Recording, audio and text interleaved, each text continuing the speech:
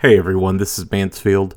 Before we start, I just wanted to mention that we recorded this episode a few weeks back, and one of the topics we discussed during the recommendations segment is the music of composer Angelo Badalamenti. Unfortunately, Mr. Badalamenti passed away on December 11th, just a few days after we completed this recording session. Derek and I are both huge fans of his work, especially his numerous collaborations with David Lynch, as well as Jean-Pierre Jeunet, Paul Schrader, Jane Campion, and Danny Boyle. Badalamenti's contributions to film have shaped the way music is utilized in narrative, and his work will continue to gift us with some of the most profound emotional experiences of our creative lives. Instead of our usual closing music, I'm going to end this episode with one of my favorite tracks from the Twin Peaks Fire Walk With Me score, so stick around to enjoy that as we reflect on the work of one of cinema's best composers.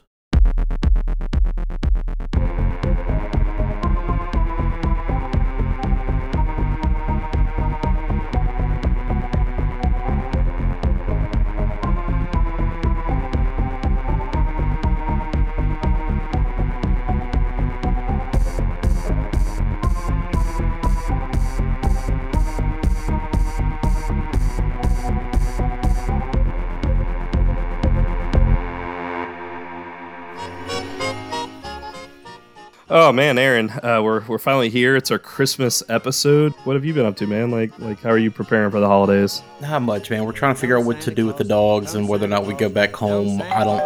Hold on a second. Somebody's at the door. Is that the Gremlin carolers again? Probably so. I don't know. That seems to happen every year. Hold on. It's some woman outside the door. I don't know who this is. Who are you? Who is this? Let me in! You shouldn't have done that. It fucking hurts! Oh shit, she has a chainsaw, run!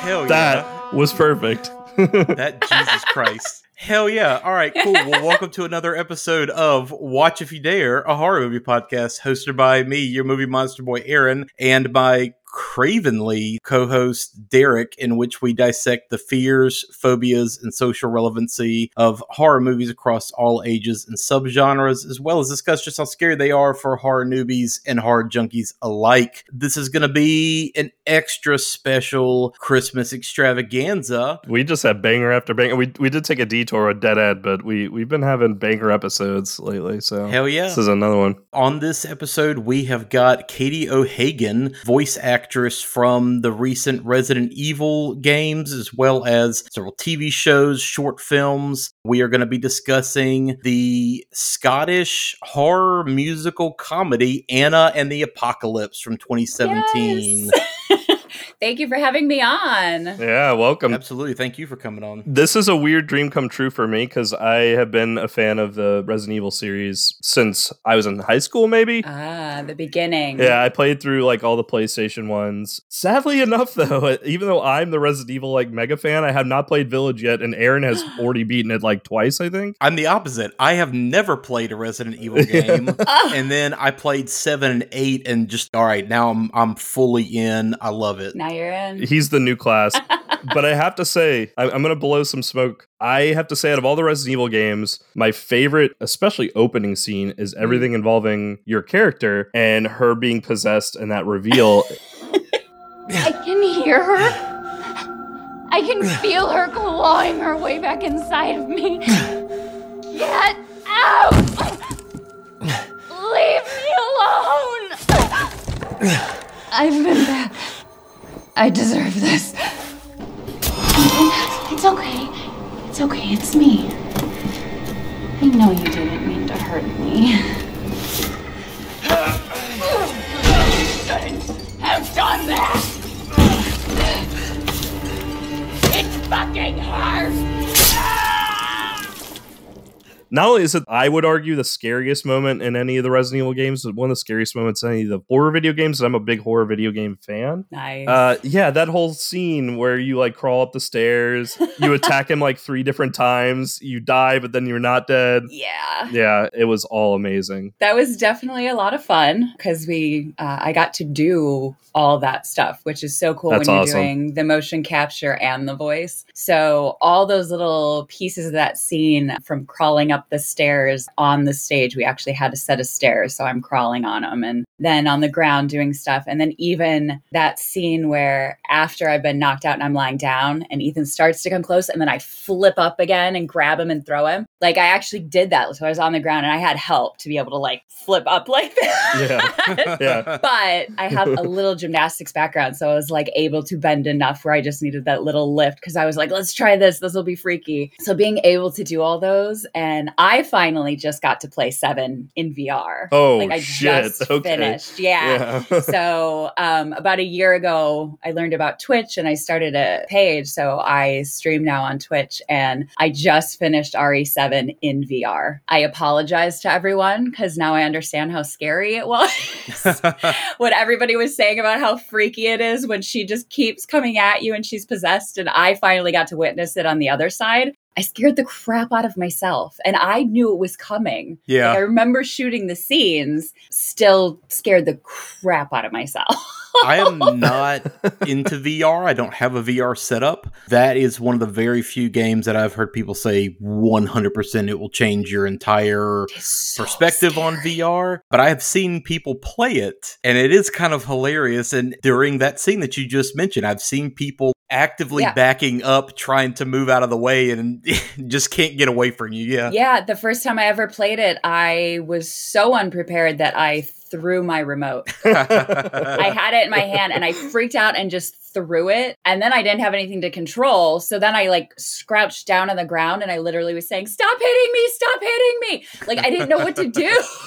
I gotta imagine that scene, because like one of the scariest moments in that game is when you're in Miss Baker's part of the house and like she has the bugs attacking you and everything. Oh my God. When you go up those stairs and she jump scares you from around the corner and throws you down like the pit. That like huge pit thing. Yes. Yeah, that whole scene would have, I couldn't handle that in VR. No way. Yeah, if you go on to my Instagram, I've been like doing little clips of me playing the VR, and I've been putting them on my Instagram. That scene I actually have a clip of because of how I reacted to it. There were many screams, lots of swearing. I have to like put it on mature because I'm constantly swearing and apologizing to my parents. I'm just like, I'm sorry, I have such a potty mouth, but it's so scary. It really is. So scary. And in VR, it is just so in your face. And as much as you try to back up, it's just there. It's there. There's no getting away from it. It's just there. And it's funny you mentioned that, because I'm going to have to go look for that clip, because I saw someone on Twitter clip Stephanie Panicello, who plays Claire Redfield. Yep. And remake, she's been playing through Village, I guess, on her Twitch. And she's not doing VR. She's just doing regular. And she got to that scene and she was just like, Miss Baker, like this part of the game, it's not too scary. And then that scene happens. She's like, I'm sorry. I talked a lot of shit. I'm sorry. I didn't mean to.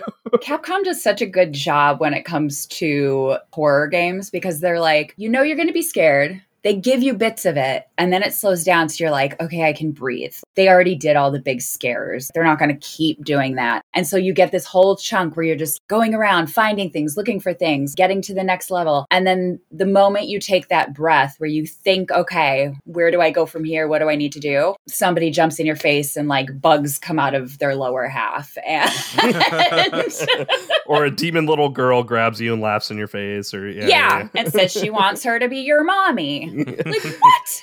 You were that whole section of the game. Like, there's a part in Resident Evil 7 where you stop playing as Ethan, you play as your character. Yeah. It shows that whole lead up of like the ship crashing in the bayou. Yeah. And that part's great. And that's where you really get fucked with by Evelyn. Because you're getting all the flashbacks and the stupid flashbacks appear out of nowhere. You're just like going along in the ship like, okay, I got to get to the next one. Where's Ethan? I got to find this. I got to go up this level, shoot the mold monsters.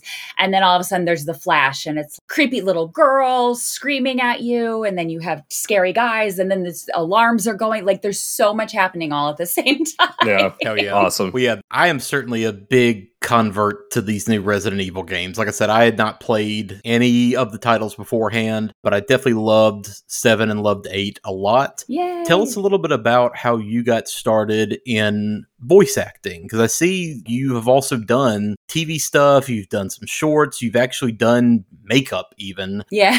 Tell me a little bit about how you got started in the industry and voice acting specifically, and what kind of drew you to that. Yeah, I mean, it's really interesting. I started acting with theater. Like as a kid, you know, I started out on the stage through school stuff and then community theater, and then through college just kind of kept going. Once I was in college, I started working for a little theme park, and I started doing live action stunt shows. So it was kind of like taking what I do in theater and now bringing it out the next step, like, okay, in front of stunts, live action audience. And then from there, I want to say that's when I did my first commercial. They were basically shooting a little commercial for it. They let me be a part of it. Okay. And then I was like, okay, I want to keep this going. I thought I just wanted to do theater. And then I got a chance to audition for a feature film. And then that was really cool. And I was like, okay, maybe that aspect I want to look into more. So like, I started veering. I started going very theater into like, okay, film, now film and television. Then I decided to come out to LA. Yeah. And it was like every little step just kept building a little bit more. And I've always loved Disney. And my dream was always, you know, I would love to be a voice on a Disney cartoon or something like that. But I never really knew how to get involved in that. I have agents, but it's such a different side of the industry. And so randomly, I want to say it was in 2014, I saw a casting call online for a video game. They basically were looking for someone who could play like possessed, demonic. And with all my theater experience, I always did characters. Sure. So I was like, oh, I love doing the crazy stuff. Anytime I go out for things acting wise, somebody would look at me and just be like, oh, she's the princess. Oh, she's the pretty thing. So I'd very much have to fight and ask them to let me audition for the crazy shit. Yeah. So I remember in a children's theater production, they had Jack and the Beanstalk, and they wanted me to audition to be the pretty harp. And I looked at him and I was like, okay, I will for you guys, but just hear me out. Can I audition for the troll? And they were like, Fantastic. wait, what? And I'm like, yeah. The giant sidekick was this creepy little troll. And I was like, just let me do it. See what you think. And so they did. And I ended up getting cast as that. And I was like, see, I can do the crazy shit. Like, that's what I want to do. So I kind of pulled that in. And even on this side, once I came out to LA and started auditioning, it was like I would look for those things. Anytime I would get auditions, I would actually do my makeup a little bit to be that little bit creepier. So like any zombie things, I do some sort of makeup to look like that. So for this, they wanted a possessed crazy. And I was like, I can do that voice. Because I thought it was just going to be voice. And then I get to the audition and it was like, okay, it's mocap and voice. So I was like, all right. I get on the stage. Didn't know what it was for. It was just a video game. No idea that it was Resident Evil, like nothing like that. I just thought it was a cool new experience. I've never done voiceover. I've never done motion capture, none of this stuff. So I get on the stage and the director's there and he's like, all right, so basically imagine you're like in a haunted house, like a dark room. I'm going to be in this corner. You start on the opposite end. Do whatever you think would scare me. Like if it's a black room, I'm just sitting here with my back to you. What would you do? So the next thing you know, I'm like crawling on the ground. I'm making all these creepy ass noises, slowly getting closer and closer and closer to him. So that was kind of my first foray. And they had me do a couple other things, but it got to the point I so much so didn't know what I was doing. I showed up looking cute. I had like a nice outfit on. I had cute little boot heels on. Like I had to take shit off. I was barefoot because I'm like, I can't move in what I'm wearing right now. So I was like, oh, now I know, like when I get motion capture or video game auditions, I'm showing up in like yoga pants. And it's a very different kind of audition than what I was used to. And so from there, they basically told me, they're like, okay, so this character, she goes back and forth between being normal and possessed. So we're probably going to have 2 different actresses, but we'll let you know. And then I got a call that night and they're like, we'd like you to come back to audition for the normal version. All right. So I did the normal version and then they wanted to see normal into crazy. And then ultimately I got it. So it was just total luck of the draw. Yeah. Getting this particular job, which has led into so many others, especially with voiceover. This one was more, it was just me doing it. it's not like I was in the right place at the right time. It's that I was submitting myself because I didn't have agents yet to do it for me. So I was just every day online on LA Casting, Actors Access, like these websites that are specific for casting calls, and just submitting myself for them. When one came up that I fit enough, I was like, you know what, let's just do it. I'm going to submit. We'll see what happens. So that's my biggest thing. Like for anybody getting into this industry or who's like, how do I do it? There's 1,000 different ways that you can get your foot in the door. You can take classes, you can, network, you can meet people. The biggest thing is being ready when it comes along. Yeah, having absolutely. that training where I went into that room, and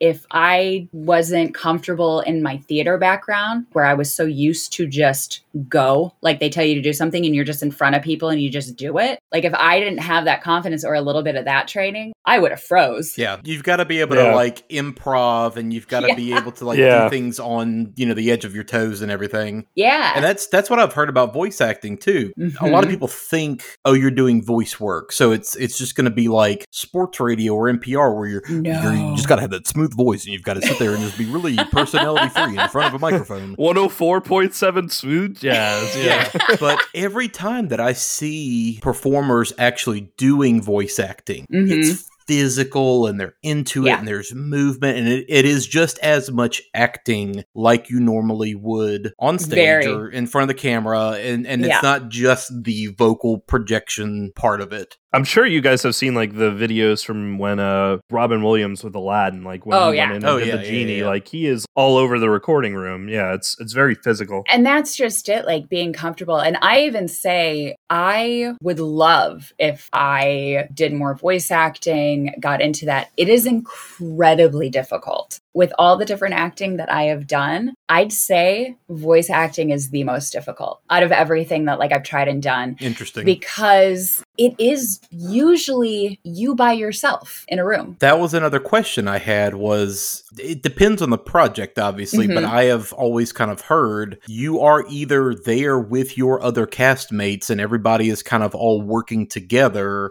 or you are completely by yourself. And that's what I was wondering with the 2 Resident Evil games that you've done specifically. Were you there with the rest of the cast working together, or was it just you and that was it? So what was cool with my experience with Resident Evil, now this is very different for all different games. Many games, you might have 5 different actors creating one character. Sure. I've heard about that, yeah. Yeah, so that's not how it was with Resident Evil, which is really cool because my first experience, I got to do so much more, which isn't always the case. So with Resident Evil, I did the motion capture, I did the facial capture, so all the expressions, the facial movements are mine. I did the voice. Oh, wow. So those 3 things I did. Now, another woman was the actual physical model. So way before I came into the picture, they chose a model, scanned her, she was Mia. And then I did all this other stuff. But then on top of it, they're going to have specific stunt people. So I do a lot of movements. I do certain things, but sometimes they want bigger stunts. They'll bring in stunt people. Then they also have navigations when it comes to motion capture, basically in-game navs. So every time a character turns, gets hit, bends down, like every tiny little movement they do, usually there's an actor who is hired specifically just to do navs. I didn't know that. Wow. Yeah. So they go in and you're talking hundreds of navs to create this full game. Like imagine any of the Metal Gear Solid,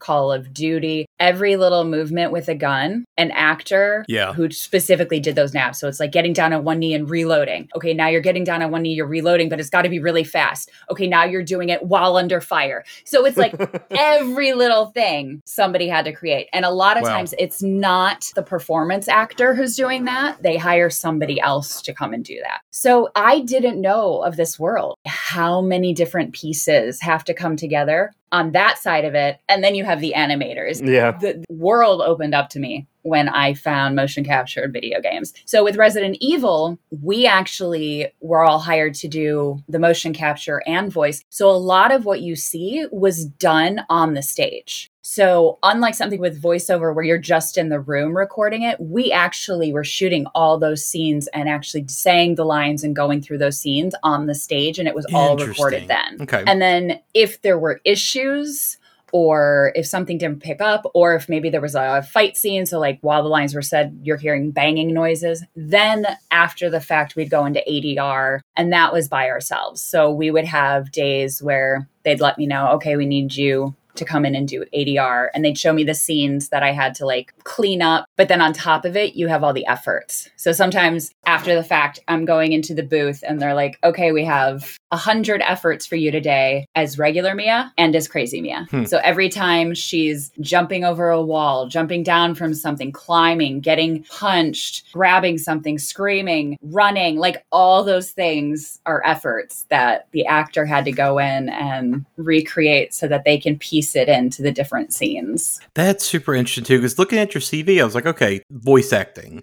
I didn't realize that you did the actual performance capture for that game, because in my head, just with what I know, most of the time that is done by somebody completely separate. Yeah. So I guess that even further reinforces the next question I was going to ask, which was how uncanny was it for you when you first played the game? Yeah, that's always something I've wondered. Not just your voice, but then your performance, but then not you. And not just you in the sense that it was a different actress, because that's one thing. You're going from like a person to a person. Obviously in Resident Evil, like half the characters, you're going from a person to a like giant 8-foot tall vampire lady, right? So it's one thing when you're going from that to that, but how uncanny was it for you playing it for the first time and you're seeing your entire performance coming out, but it's not you? The trippiest part for me was seeing my quirks, like my physical, like how I move my face, little tics I have in my body on another woman. Hearing my voice, seeing all my tics and movements, but it's a face of someone else. That really threw me the first time I saw it. It was very like, oh, this is so weird. That's what I do. Also, I realized the tics that I have and the quirks that I have because everything is being picked up. So I learned a lot about myself physically by doing the actual performance capture and motion capture, because I would do things and later, like the director or somebody would be like, do you realize you do this? And I was like, nope. Nope. Good to know. Okay. So I was kind of thrown in the deep end with 7, which then when Village came around, it was kind of nice because I went in being like, oh, I have a little more knowledge. I'm not completely clueless when it comes to motion capture now.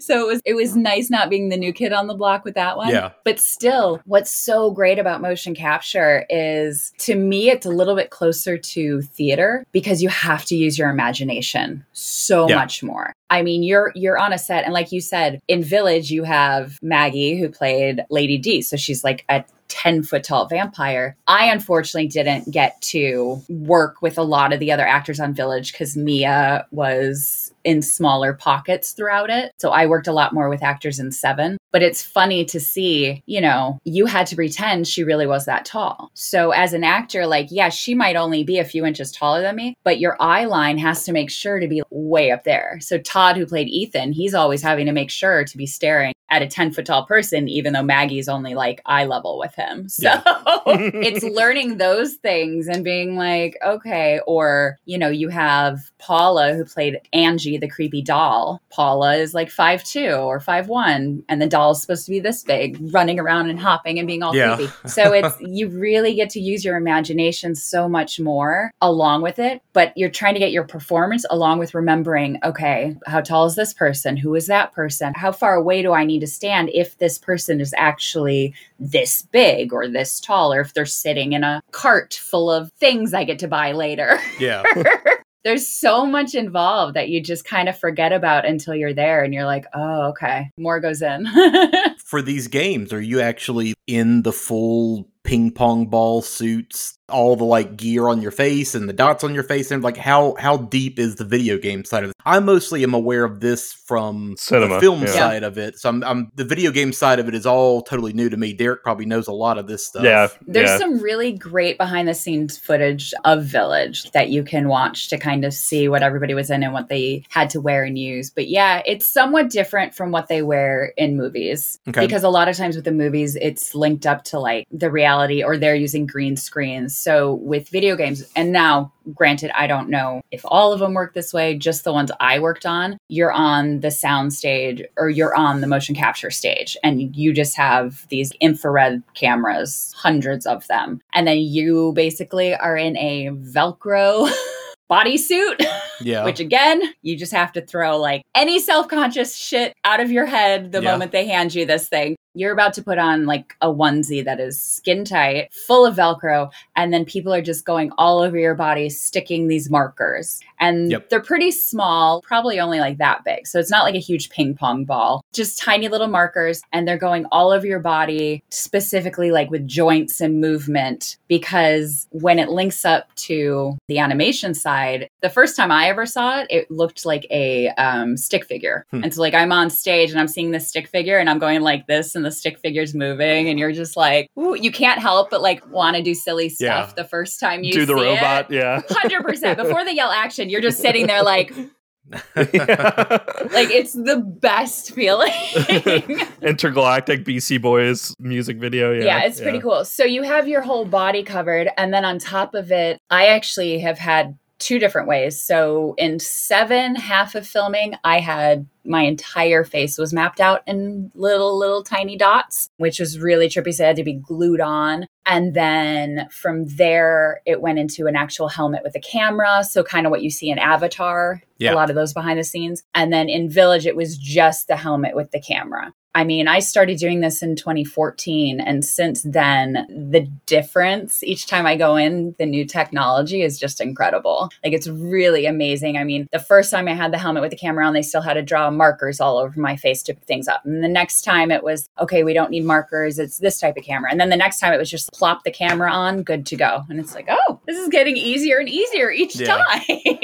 Yeah, it's fun because I do watch a lot of the behind the scenes stuff for like more of the cinematic video games. Yeah. Like I watched a lot of The Last of Us and Last of Us Part 2's behind the scenes. So you can see, how that stuff works. And Aaron, there are a lot of similarities to film. And then, but like you were saying, Katie, less green screen than you would think. It's more just like a stage. The animators usually like have already created the world. Yeah. And it's just the physical people that they're popping us into. And because like, at least with Resident Evil, they had already created a lot of stuff. So when we were doing the scene, they'd pop up the world and it was like, okay, over here is the bed, over here is the couch. And you're having apple boxes and you're having things there. So we knew, you have a reference. Okay, can't go there. It's a wall. Can't do this because that. Okay, gotta go this way. So that was interesting. And that's, again, where the using your imagination comes to play. I remember the first time I was ever told to like push open a gate. It was like, okay, this is the wrought iron gate you're going to push open. The first time I did it, like I'm doing all this stuff and I get to it and I push it open and director yells cut. And he's like,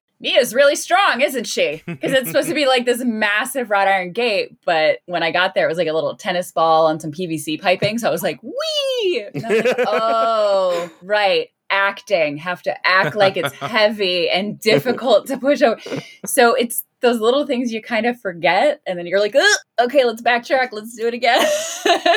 2 of the funniest moments I saw behind the scenes for the recent Resident Evil games are, and I think you were somewhere in it. It was everyone at lunch break and everyone's just at their tables eating because it was still COVID. So like everyone was distances away, but y'all were all on your suits. Well, I think that was just posted. And that wasn't Resident Evil. It's a lot of the same actors, but it's Midnight Sun just came out. That's what it is. Okay.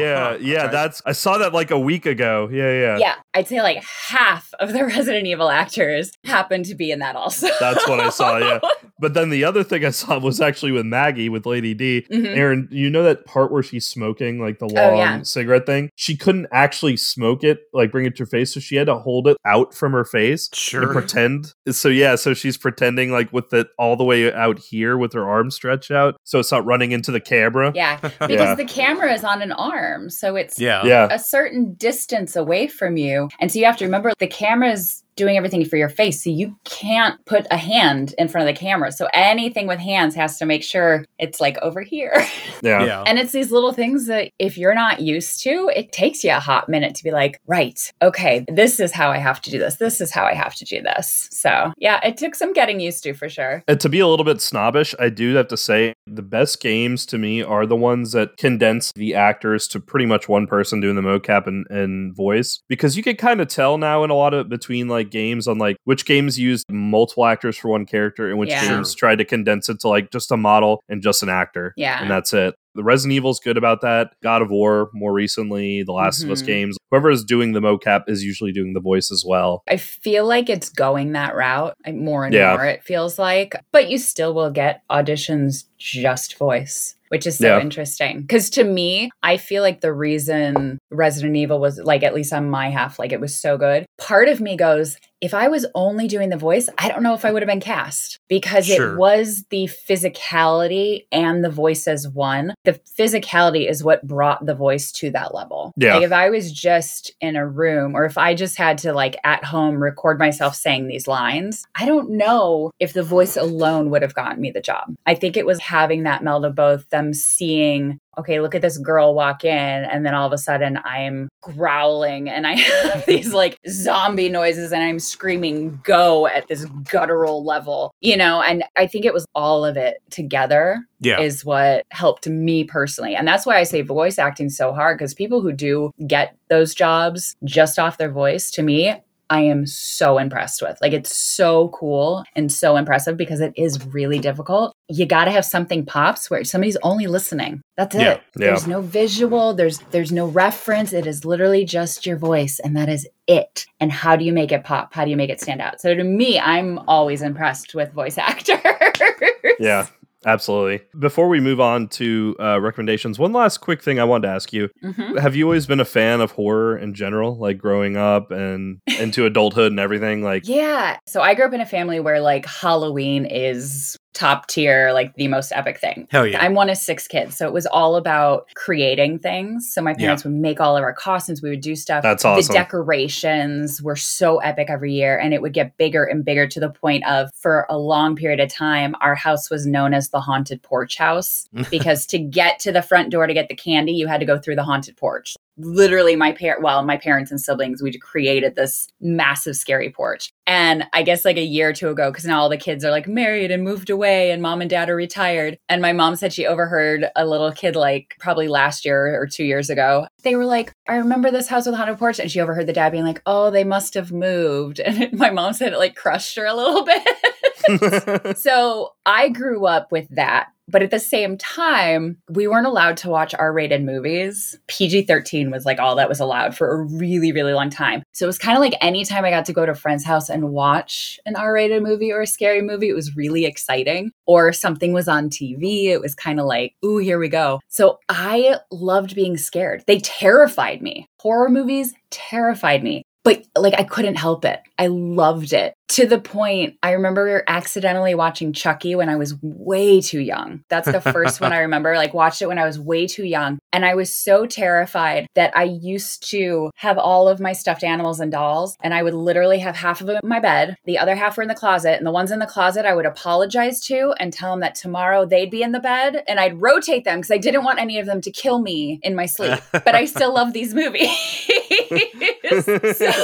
And I'm also from Crystal Lake, so it's kind of like, oh, okay, yeah. it's always been ingrained in me just a little bit. And then as I got older, it just became more and more like always searching for something that's going to scare me. Because I feel like a lot of horror movies disappoint me. They seem scary, they're doing okay, and by the end, I'm like, really? That's where we went with it again? Like, it's kind of a letdown. So when you can find, I'm always looking for like recommendations of good scary movies. When it comes to October, it's like every day I want a scary movie. And a lot of them are the same. Got to go with the classics. But to me, the only ones that scare me were the 80s classics. They're so ridiculously cheesy, but the concepts still to this day scare me. Freddy, he gets you in your dreams. You can't fight that. Jason just won't freaking die. Like, he just keeps coming back. Like, those ones I love. The realistic ones don't scare me as much because I'm like, no, I can fight you. I'm the same way. Yeah. I'm the same way as you, yeah. Arguably, the scariest movie we've covered, if you ask just people, is the original Texas Chainsaw Massacre. It was actually our first episode. But that one doesn't fuck me up nearly as bad as any ghost movie or something like that because I can fight back. I mean, granted, I'd probably die still, but I can at least fight back. There are people. I might last a little longer. Yeah. yeah. But yeah, it's funny you mentioned Chucky because Child's Play 2 fucked me up as a kid. So So the same thing where I had to hide my toys, and I was like an 8-year-old. I caught on TV, and I shouldn't have watched it. And that's just it. Like, they used to play Chucky just on TV, because that's how I accidentally saw it. 100%. It was just on TV, and it's like, oh, it's a doll. Oh, it's a doll that seems really, nope, not nice. Murdering people, killing people, lots of blood. Like, it just kept going. Yeah. I remember watching Child's Play 2 on Sci-Fi, and it was the edited TV version, and they still show that fucking scene where the guy gets the eyeballs punched into his face, and then he's like swinging around, like his dead body is swinging around, and that scarred me as a kid. Fucked me up so bad. I'd say between Child's Play and, it's not Gremlins, I think it was called Ghouls. But they were like these Ghoulies. The Ghoulies, yeah. In the toilet. The little guys in the toilet. I was afraid of the toilet for so long.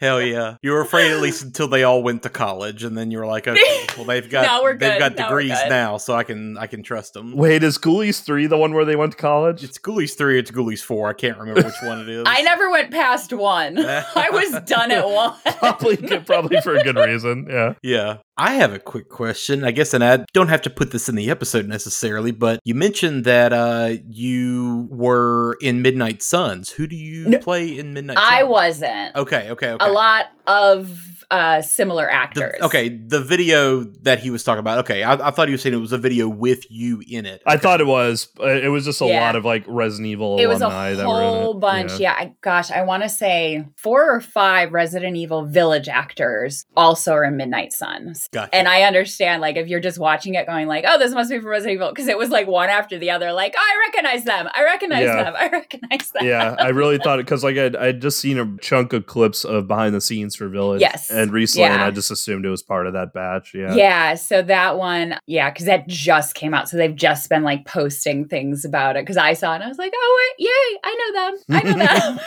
Like, it's always fun to see things pop up and you're like, oh, fuck. Because that's the thing. All of these games are NDAs. So until they come out, you'll know a friend is working on something. You won't know what. And then all of a sudden it comes out and you're like, oh, that's what it was. Like, I always have friends like, what are you working on? And I'm like, can't say. You'll see someday.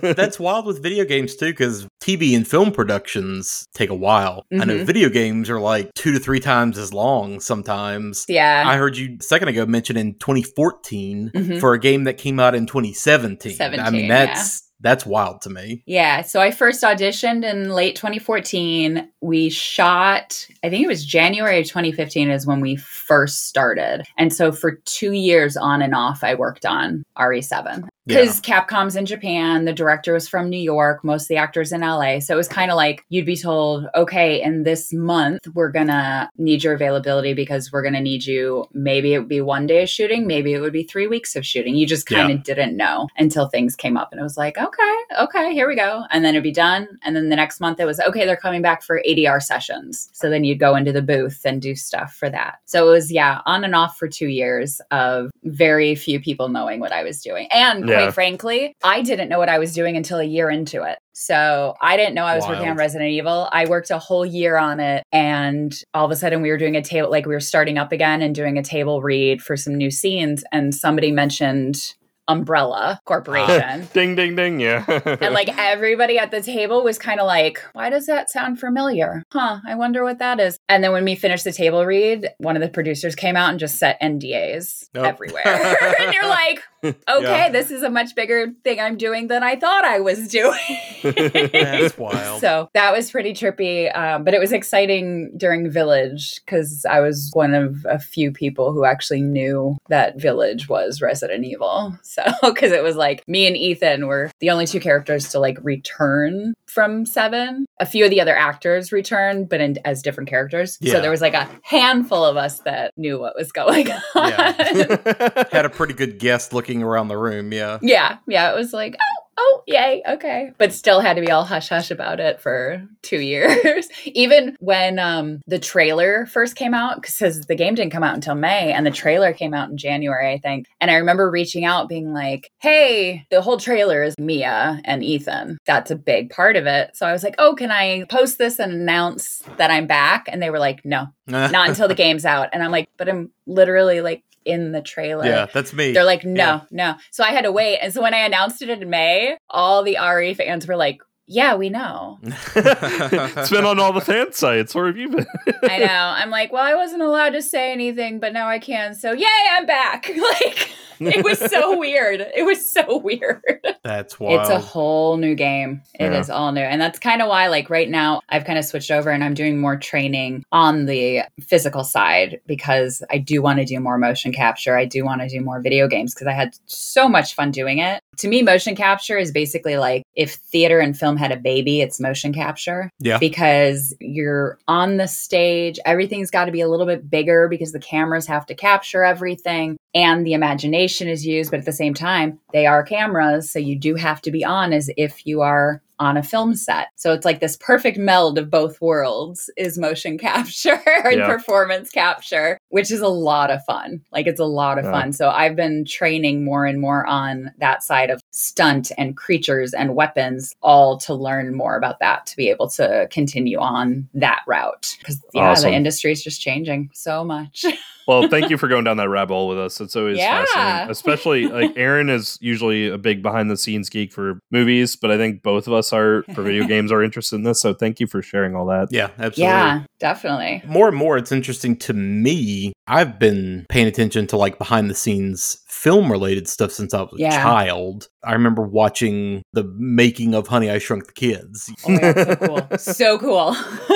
It's so interesting to me how, like, more and more and more movies have become more digital. I miss practical effects. Yeah. Yeah, in a lot of ways, yes. And now, in the last couple of years, stagecraft has become such a big thing. Yeah. And video games have been becoming more sophisticated over the years. Yeah. And so you're starting to, like, really blur the lines between the two more and more and more, I find. And, you know, games are becoming, you know, in air quotes, more cinematic. Yeah. You know, so it's interesting to me, coming from the film side of it, how the two are starting to blend more and more. And they're both kind of learning from each other how to innovate and push things forward on both ends. It's interesting because more auditions for film and television, I'm finding where they're looking for somebody who's good at movement, who's good in that aspect, because a lot more, I mean, look at Avatar, like you're getting more and more films that are going the full motion capture route. Yeah. So it's cool to see that, because it's like, oh, something I've started training in a couple years ago is now growing more, and these two worlds are melding. So it's kind of nice to feel like I'm not behind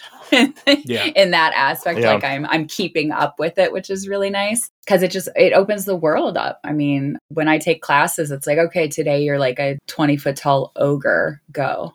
And it's fun to be able to learn like how to use your body, how to use the weight and the heaviness, so that if you were in the suit, everything about your movement is creating that character. And that's not a whatever pound woman walking. No, it looks like a 20-foot tall ogre about to like smash some little mice's heads in.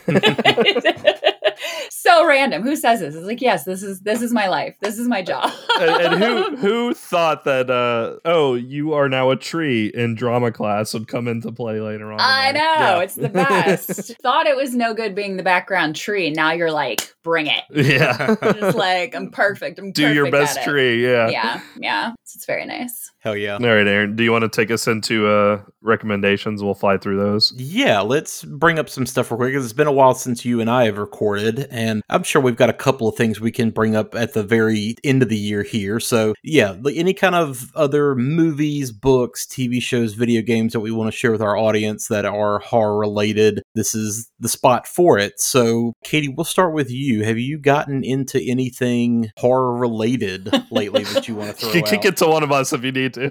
I know. I'm like, so I'm all about my true crime. I know we talked a little bit earlier. I love my true crime podcast. I love all my ghost podcasts. So that's a big thing for me. So there's been a couple of podcasts that I really like. There's one called 2 Girls, 1 Ghost, which is like all ghost story stuff, which cracks me up. And I listen to a lot of Irish true crime and ghost podcasts, which are really, really fun. I love that kind of stuff. So that's like podcast route. I'm trying to think film and TV. I'm that person who just puts stuff on. Is that bad? Like I'll just put random things on.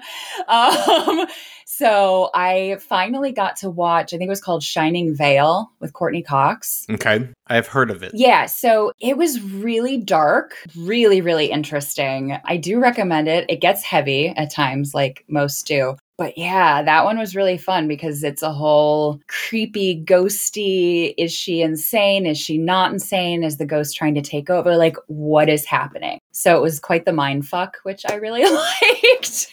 I have heard, too, that there are actually allusions and references to The Shining in this. Like, there are moments of her kind of sort of similarly dressed like Jack Nicholson, wandering around with an axe and bits and pieces of things like that. Like, I've heard that there are a lot of visual references to things that you've seen. Yeah. They definitely have that in there. I just remember starting it being like, I don't know what I'm getting into, but I want to keep going. Yeah. That one, yeah. And I want to say it was the beginning of this year that it came out, I think, because I think that's when I watched it. But that one I really, really liked. I feel like if you guys say some, I might be like, oh yeah, I watched that.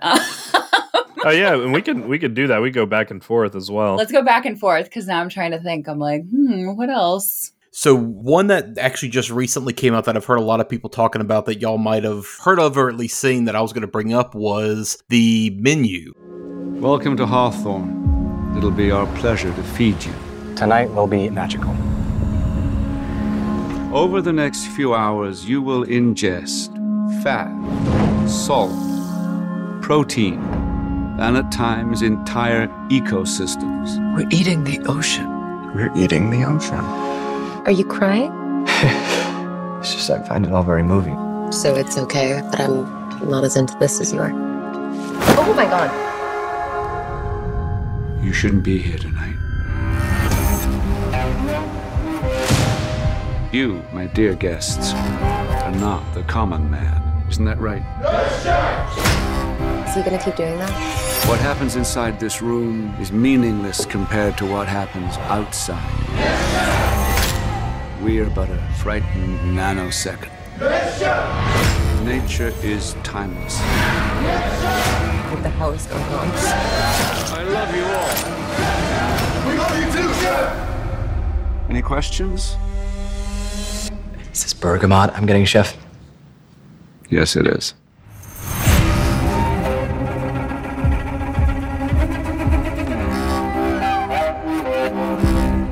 Heather and I went and saw that a week or so ago. That has Nicholas Hoult, Anya Taylor-Joy, and Ralph Fiennes. It's written and directed by some of the guys who are behind Succession on HBO. So it has that biting satire and kind of that critical eye toward the 1%, but it's about the like peak awful restaurateur chef cult guy who has his crazy frou-frou restaurant. I gotta see this now.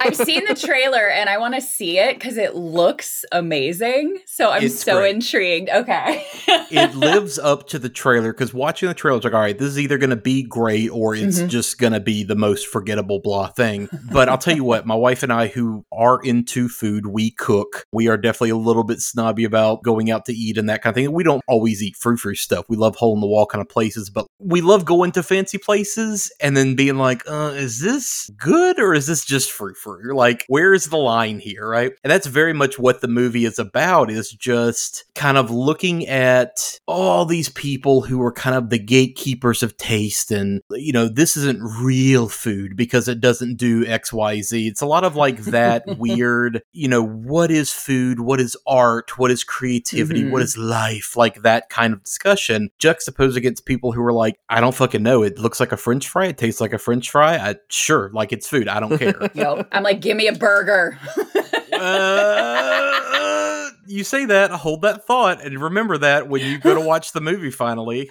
But it's fucking hilarious, and just the way that it kind of skewers all that culture. John Leguizamo is in it playing a washed-up actor, and apparently he like based his performance on Steven Seagal when they worked together. Oh, which is that's Okay, now I fantastic. really want to see this. Yeah. But yeah, the entire cast is great. The writing is super sharp. It's a really well-made movie, but when Okay. it tips into horror, it's so fucking unnerving because it's equal parts the really intense, nervous, anxious moments where you're in a public setting and something is going bad and you're just kind of stuck there and you can't leave and you don't know what to do. Yeah, I want to see And this. things just kind of spiral out, right? And then it gets, oh shit, oh gross, something actually splattery kind of happens, you know? Those are the It's best. great. And seeing that with a crowd was so much fun. Oh, at the Just theater? hearing people's reactions behind us the entire time. That's Mhm. definitely like my top recommend for this Okay. episode. It's a good horror movie for people who are not super into horror because it's going to push them just close enough to the edge where they can still manage. The trailer makes it seem pretty damn horror-y. It goes there from time to time, yeah. Okay. But where I think it works is it is a good thriller satire. So it's kind of Okay. right there in the middle of, it's not a comedy, it's not horror, but it's a good mixture kind of where it settles in the middle in that way that's really hard to do. But again, it's the guys who are working on Succession. So like that all Mhm. kind of makes sense. They've proven they can kind of pull off that really cringy anxiety. Oh my God, things are spiraling out of control, but then it's also still funny. Okay. I do love that we're seeing this new like trend of horror movies where it's like, what if It's Always Sun in Philadelphia? We actually saw the consequences. Kind of, Yeah. yeah. We're seeing more and more of those kind of horror movies, and I kind of love it. It actually kind of, have you guys ever seen, now this movie came out a few years ago. It's definitely one along those lines called Ready or Not. Yes. Mhm. Yeah. So it's kind of in that vein of what is really happening. Like everything seems great over here. And then it keeps shifting and you're like, wait a minute. Like what the fuck? Yeah. I loved that movie. Yeah, Like I that thought it movie's a was blast. so creative. It was so much fun. I was so with the heroine like the whole time. I was like, yes. What creative ways can we kill these fuckers? Yeah, I love that world and I love those characters a lot. And like you Yeah. said, it's that fun of, oh, these people are so much crazier than we initially thought. We knew they were crazy. We knew they were off. We knew it was something. And then it takes 3 more left turns from there by the end of the movie. Yeah. Yeah, and now the people behind that movie are doing the new Scream movie, so good on them. Yeah. We covered a movie with Samara Weaving called Mayhem that came out in 2017. Okay. That movie's a blast. You would enjoy it. I enjoyed seeing a lot of the other people pop in the movie, like Andy McDowell out of nowhere in I Ready or Not. I was know. just like, Yep. wait, what?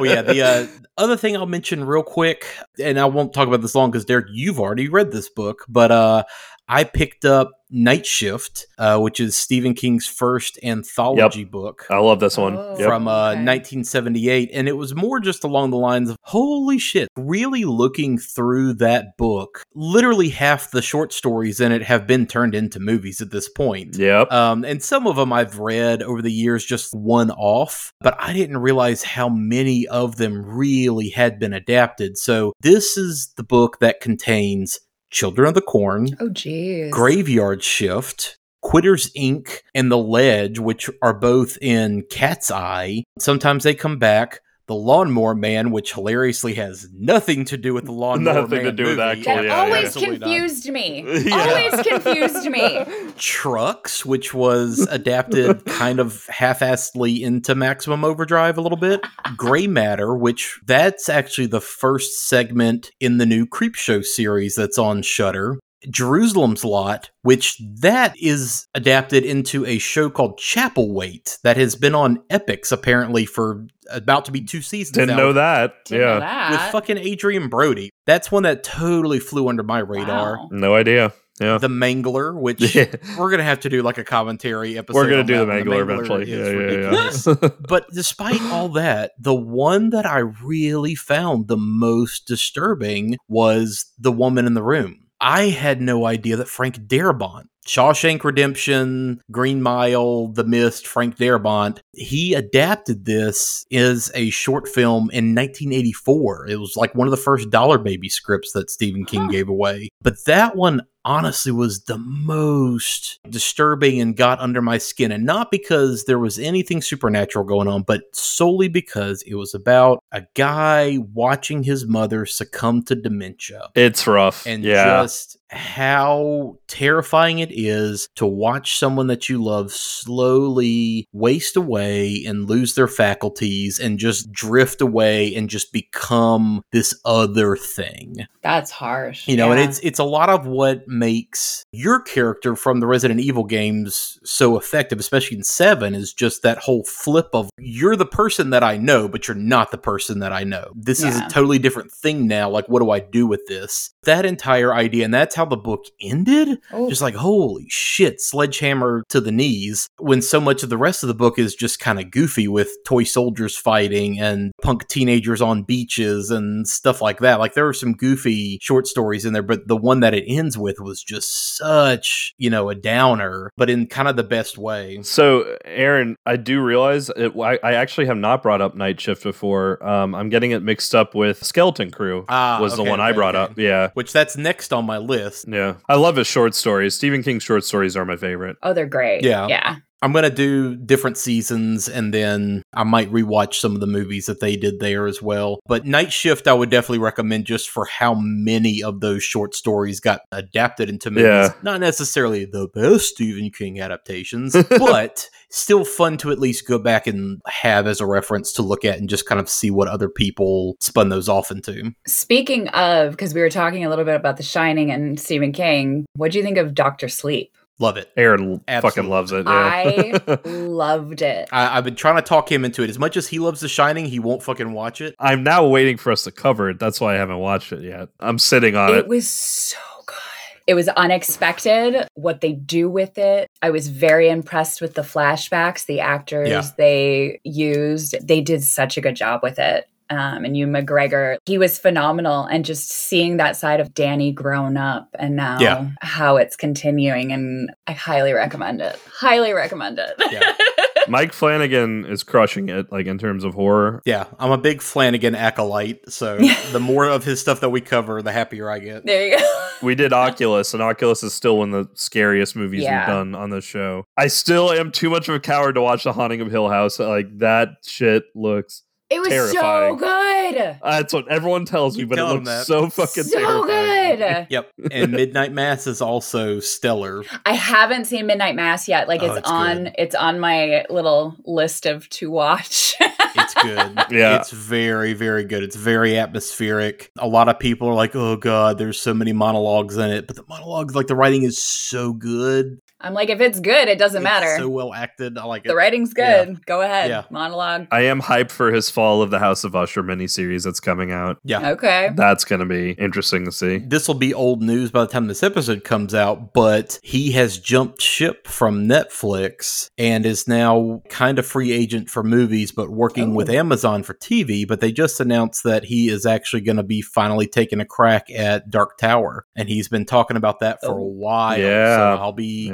curious to see. That'll be interesting. Because he's been very like, no, do it straight up. You don't have to reinterpret it. Just adapt the books as is as much as you can and just go from there and it'll all make sense. So I'm very curious to see him do that, considering he has been the guy who has cracked a lot of the supposedly like unfilmable Stephen King stuff and kind of gets on that vibe. So I'm very curious to see where that goes. That'll be cool, yeah. Cool. Well, Derek, that's all I've got. What have you got before we move on? I'm going to bring up 3 things, and given that this is a musical movie we're doing, 2 of them are music related, actually. Yay. Nice. The 2 music ones are ones that I've definitely brought up in the past where we've talked through, Aaron, but like not specifically as like a recommendation necessarily. First thing I'll bring up is I was having a dance party with my daughter the other day, and I put on our Spotify playlist like of all our spooky tunes, but there's a lot of dance music in there. And Oingo Boingo came on. And I was just you know what? We've talked about Oingo Boingo a little bit with the Texas Chainsaw Massacre 2 and all that stuff. We have a couple of their tracks on our playlist. I want to actually sit down and listen to the Dead Man's Party album by Oingo Boingo. For those of you who don't know what Oingo Boingo is, they were a new wave band that Danny Elfman, yes, that Danny Elfman, that composer, was the front man to. They put out a lot of music through the 80s, actually. Like, what? Yeah, I didn't know that either until like we actually talked about Oingo Boingo. But yes, Danny fucking Elfman was in a new wave band and they made a Halloween themed album called Dead Man's Party. Dead Man's Party is a fucking blast of an album. It's their best album too, arguably. It came out in 1985. So, yeah. Okay. The song that everyone probably knows is Weird Science. Weird Science. Oh, yeah.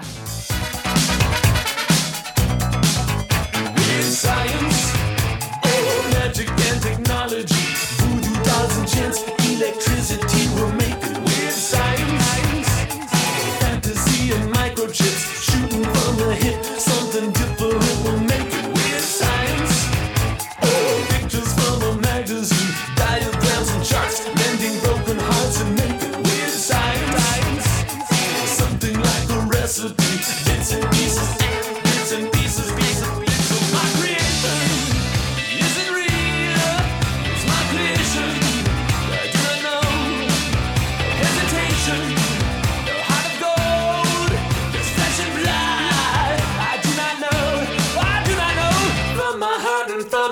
And why don't people understand my intentions? That's them? That's Oingo Boingo. Yep. The voice that you have always heard your entire life on that song is Danny Elfman. Yeah. Yep. Famous composer Danny Elfman did Batman and Edward Scissorhands and Nightmare Before Christmas. Nightmare Before Christmas. Yeah. He's the guy singing What's This? What's this? Da, da, da, da, da, da. Yeah. I hear Danny Elfman, and that's what I immediately go to. Jack Skellington. Yep. Like, And yeah, Jack Skellington was in a new wave band. Yeah, the genre of this album, of course, is new wave, but there's actually ska and pop influence all over this album too. Just the cover itself is a homage to Day of the Dead, the Mexican holiday. Nice. It's just a bunch of skeletons that are like having a party. Death and Halloween and just celebration of horror is kind of all throughout this album. Surprisingly, some of the tracks are kind of more like new wave, dark romantic. It's not all like party hype tracks. But then you have stuff like the title track, Dead Man's Party, and No One Lives Forever, which is forever now burned into my brain because of Texas Chainsaw Massacre 2. It's a jam. Don't worry too much. You make yourself sad. You can't change fate, but don't feel so bad. Enjoy it while you can. It's just like the weather. Once you quit complaining, brother, no one lives forever. Let's have a party. There's a full moon in the sky. It's the hour of the wolf, and I don't want to die.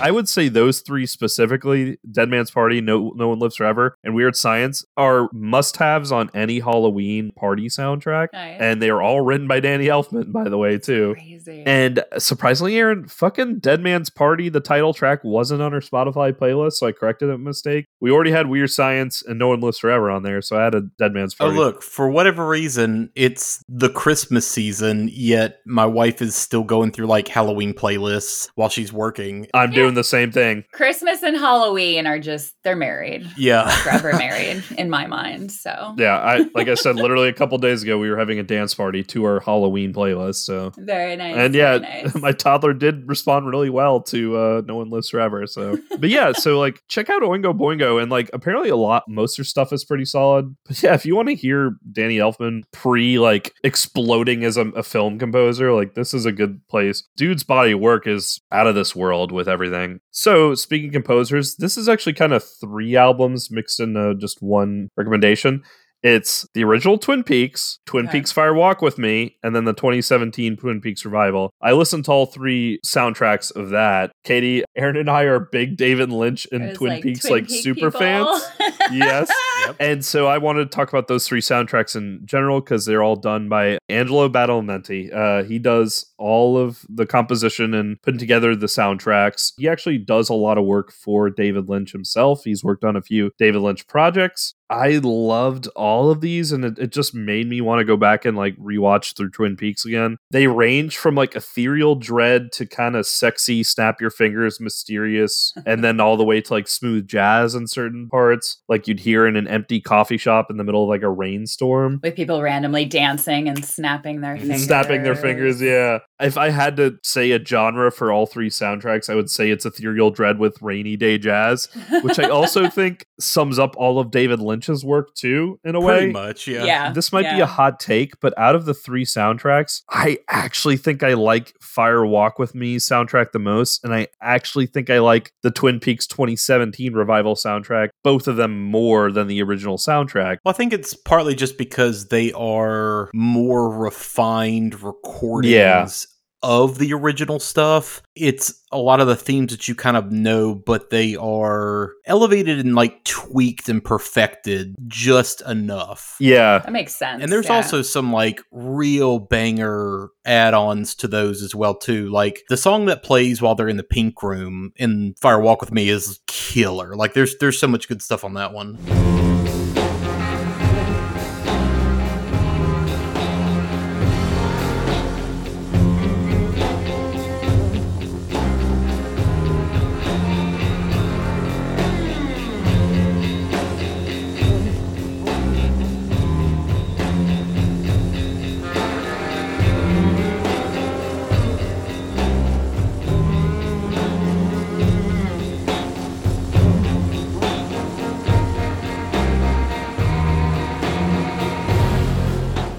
I was going to get to that. So my favorite track, I think, over Audrey's dance, over the theme from Twin Peaks, over the theme of love, Laura's theme, I think The Pink Room is the best track out of all the Twin Peaks tracks. The Pink Room is fucking groovy, dark, sexual, like awesome. But like there's some creepy shit also throughout these soundtracks, obviously, because it's Twin Peaks. I'm like, it's Twin Peaks. It has to be creepy. Yeah. So I added a few tracks to our Spotify playlist from all these albums. Ones that already weren't on there because we already had a few of the tracks. The only thing that I complained about is fucking somehow Apple Music, Spotify, get that American Woman David Lynch remix that they used in the revival when like the doppelganger of Cooper shows back up. There's something that's region locking. Like, I don't know if it's a rights issue or something. Sure. Probably could be. Yeah. Like it's not available on Apple Music or Spotify. Like that cover of American Woman by the Muddy Magnolias, where he slows it down 300 times, is so haunting and good and chilling because it was so perfect for when doppelganger Dale Cooper shows up on the screen in 2017. Yeah, it just, all this makes you want to revisit Twin Peaks. So here's a question for you. I've tried to watch Twin Peaks. It is definitely different. I can only do it in like sections.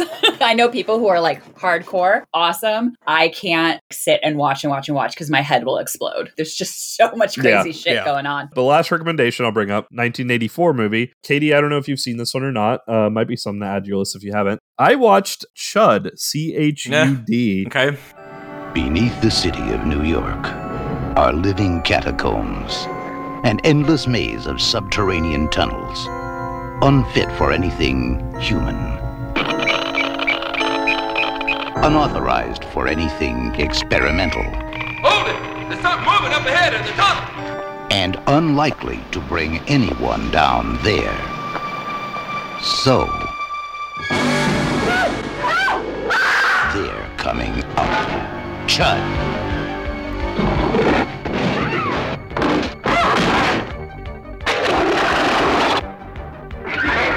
Chud. Check your basement and your bathroom. Keep off the street and try to hide.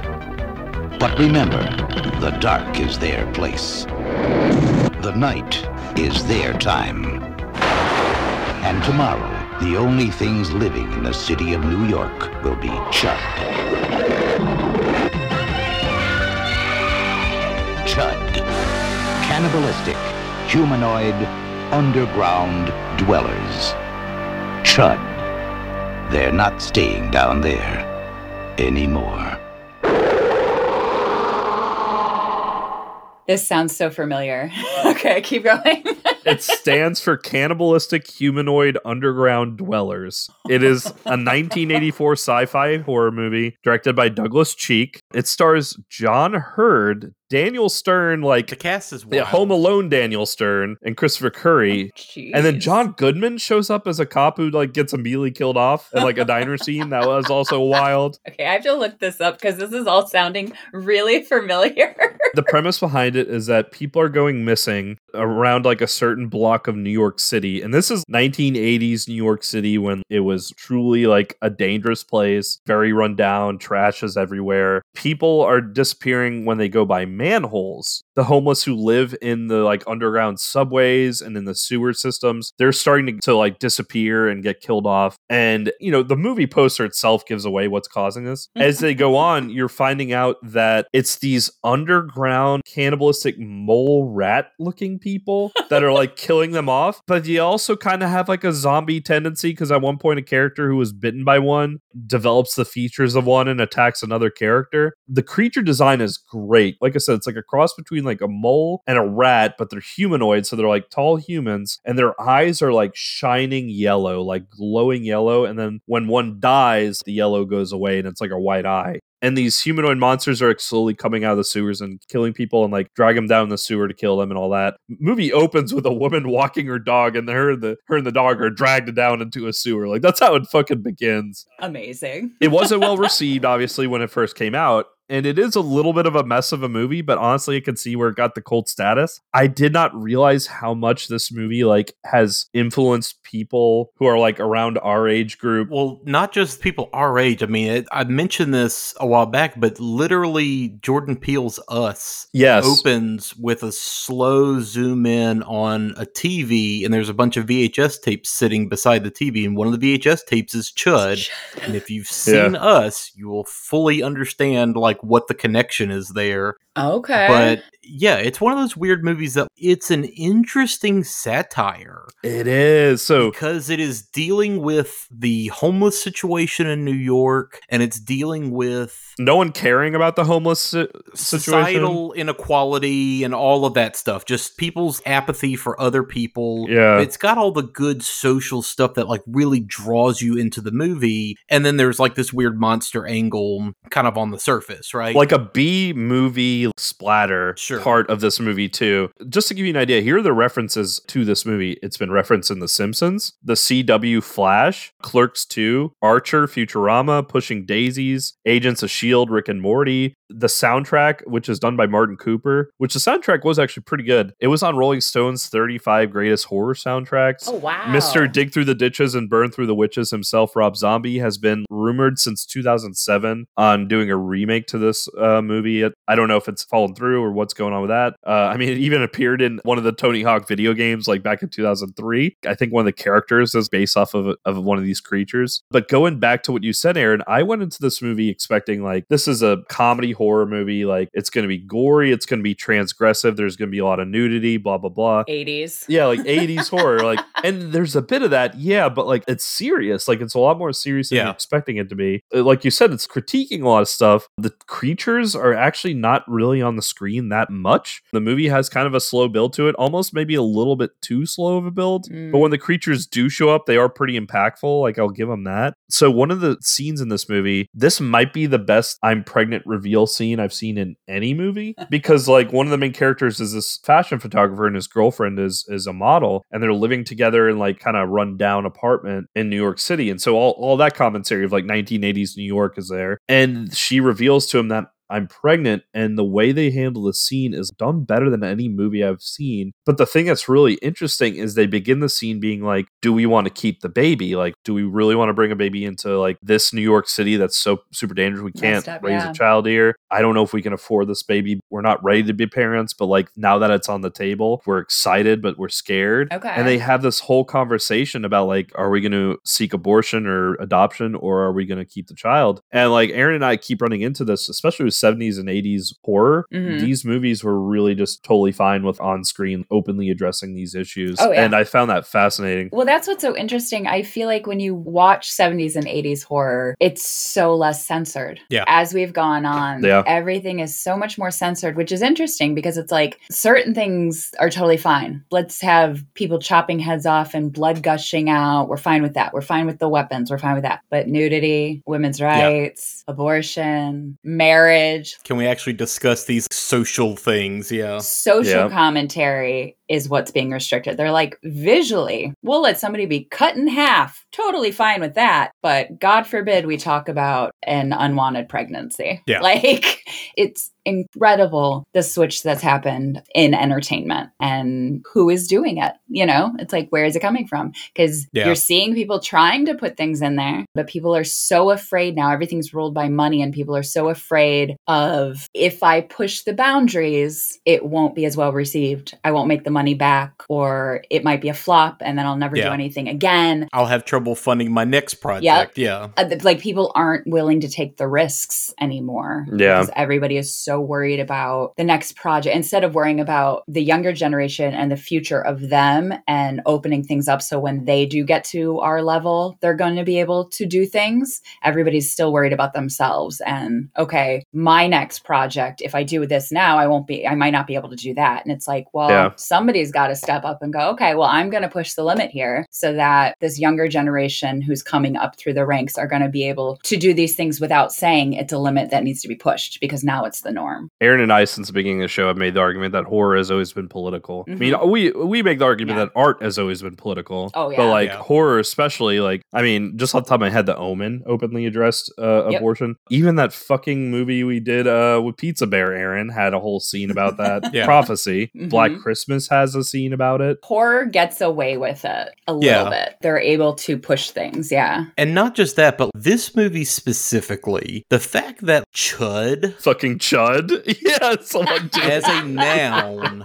has become a political phrase. Like, that is specifically a word that has a political context now in the year of our Lord 2022, you know, in this weird fucking era that we find ourselves in. Yeah. The fact that that word specifically has a context now is interesting. And the other thing that I think sets this movie apart, I mean, the premise is goofy. I don't think it has enough monster shit in it, honestly. Yeah, I agree with you. Like, I do think it needed more actual horror on screen. That's my only critique of it. What I think really, really sets this movie apart is the cast of this movie, I can't stress, is really fucking good. So, like, this is Kim Greist and Christopher Curry, who is one of the most that guy actors that you've seen in things before. And this is Daniel Stern and John Hurt, who most people are just going to be like, oh, it's the dad and one of the wet bandits from Home Alone. But, like, this is Kim Greist. Don't think Throw Mama from the Train era. Think Manhunter. Think Brazil. Think Miami Vice. And, you know, Daniel Stern and John Hurt don't think Home Alone. Think Breaking Away and Cutter's Way and Chilly Scenes of Winter, and like their actual serious stuff. Daniel Stern in this movie is so fucking good, and you would not necessarily expect that, but that's what really, really pushes this movie to the next level, because it takes people who can really sell you on their performances, despite the fact that there is a goofy monster with a long neck and a glowing eyeballs coming out of the bathroom, but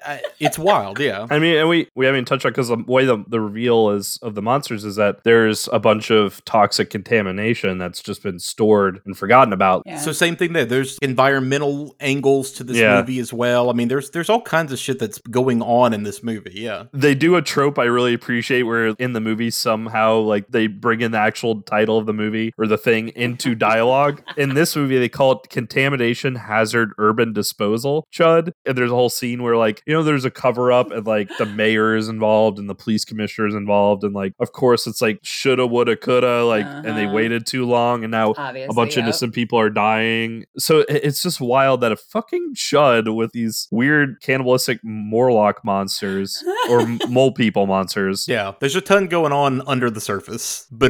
Yeah, and it has all this commentary with, like, the nuclear regulatory commission's involved in it, and then, like, the way we treat homeless people and how, like, the police don't really care throughout a lot of this movie, except for one detective who's trying to do his job. And really the only reason why he gets involved is because it's revealed. Well, you know what? I don't want to reveal that, because Katie, I know you haven't seen it either. In case people, I haven't seen it. I was like, ugh! But, like, the detective has a certain reason why he's even involved in this to begin with. But otherwise, they'd been kind of ignoring these disappearances that were happening on this block. And then, yeah, it just kind of ends. And there's not really a resolution in the sense that you think there would be. And there's just, they need a little bit more monster reveal in the movie. Okay. They didn't have it. They pulled a Jaws with it. Little bit. You almost never see the monster. Yeah. And this was definitely from the standpoint of, we only have so much budget, for sure. Yeah, but it's a cult classic for a reason, and it was a fun watch. It's not scary. I mean, there are a couple jump scares, but they're telegraphed from a million miles away. Yeah. And the monsters aren't really that scary, like, when they jump scare. Especially, Katie, with you being, like, a child of the 80s. Yep. And being a fan of 80s horror, this is worth a watch. Okay, that's good to know. But it's more serious than you think it is, and it is fun to watch Daniel Stern be, like, serious Daniel Stern. Yeah. But that's the thing I've realized with horror films. You'd be surprised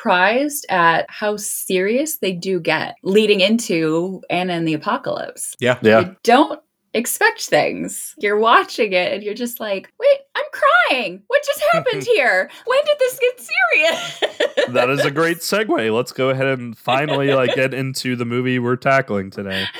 Aaron, do you wanna set it up? Sure. So we are discussing from 2017 a Scottish zombie horror musical Christmas extravaganza called Anna and the Apocalypse, which is delightful. It premiered at festivals in 2017, I believe specifically Fantastic Fest. It played theatrically the next year. It is now available streaming. I don't believe it has a physical release in the US, although Second Sight did just put out a really nice Blu-ray of it overseas. Here's a little bit of what you're going to get into. Further updates. Reports of mass infection with the as yet unidentified virus continue to come in from across the world.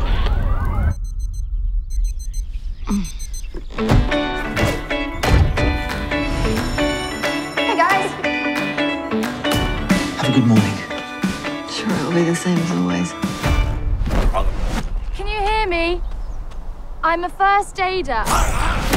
New morning feels different than before. There's zombies. Not zombies. Oh, right, because that's perfectly normal. I'm ready for turning my life around. Hey, zombies, right? It's crazy. I know. We are not opening the doors. My little girl's out there. I'm getting my dad, all right? How are we gonna get past all the zombies? I just had the best idea ever. This is the stupidest idea ever. All right, losers. The streets are chaos and the outlook is dire. What do I do? Like the movie! Destroy the brain! We go through here, we might make it to the school before sundown. Plus, it'll be fun. Yeah, certain death is so much fun. This isn't fun anymore.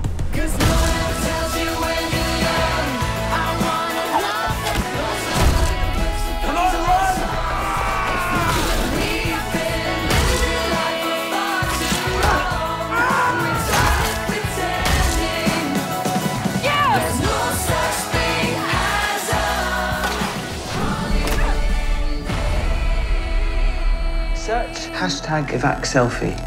Well, we all deserve to go extinct.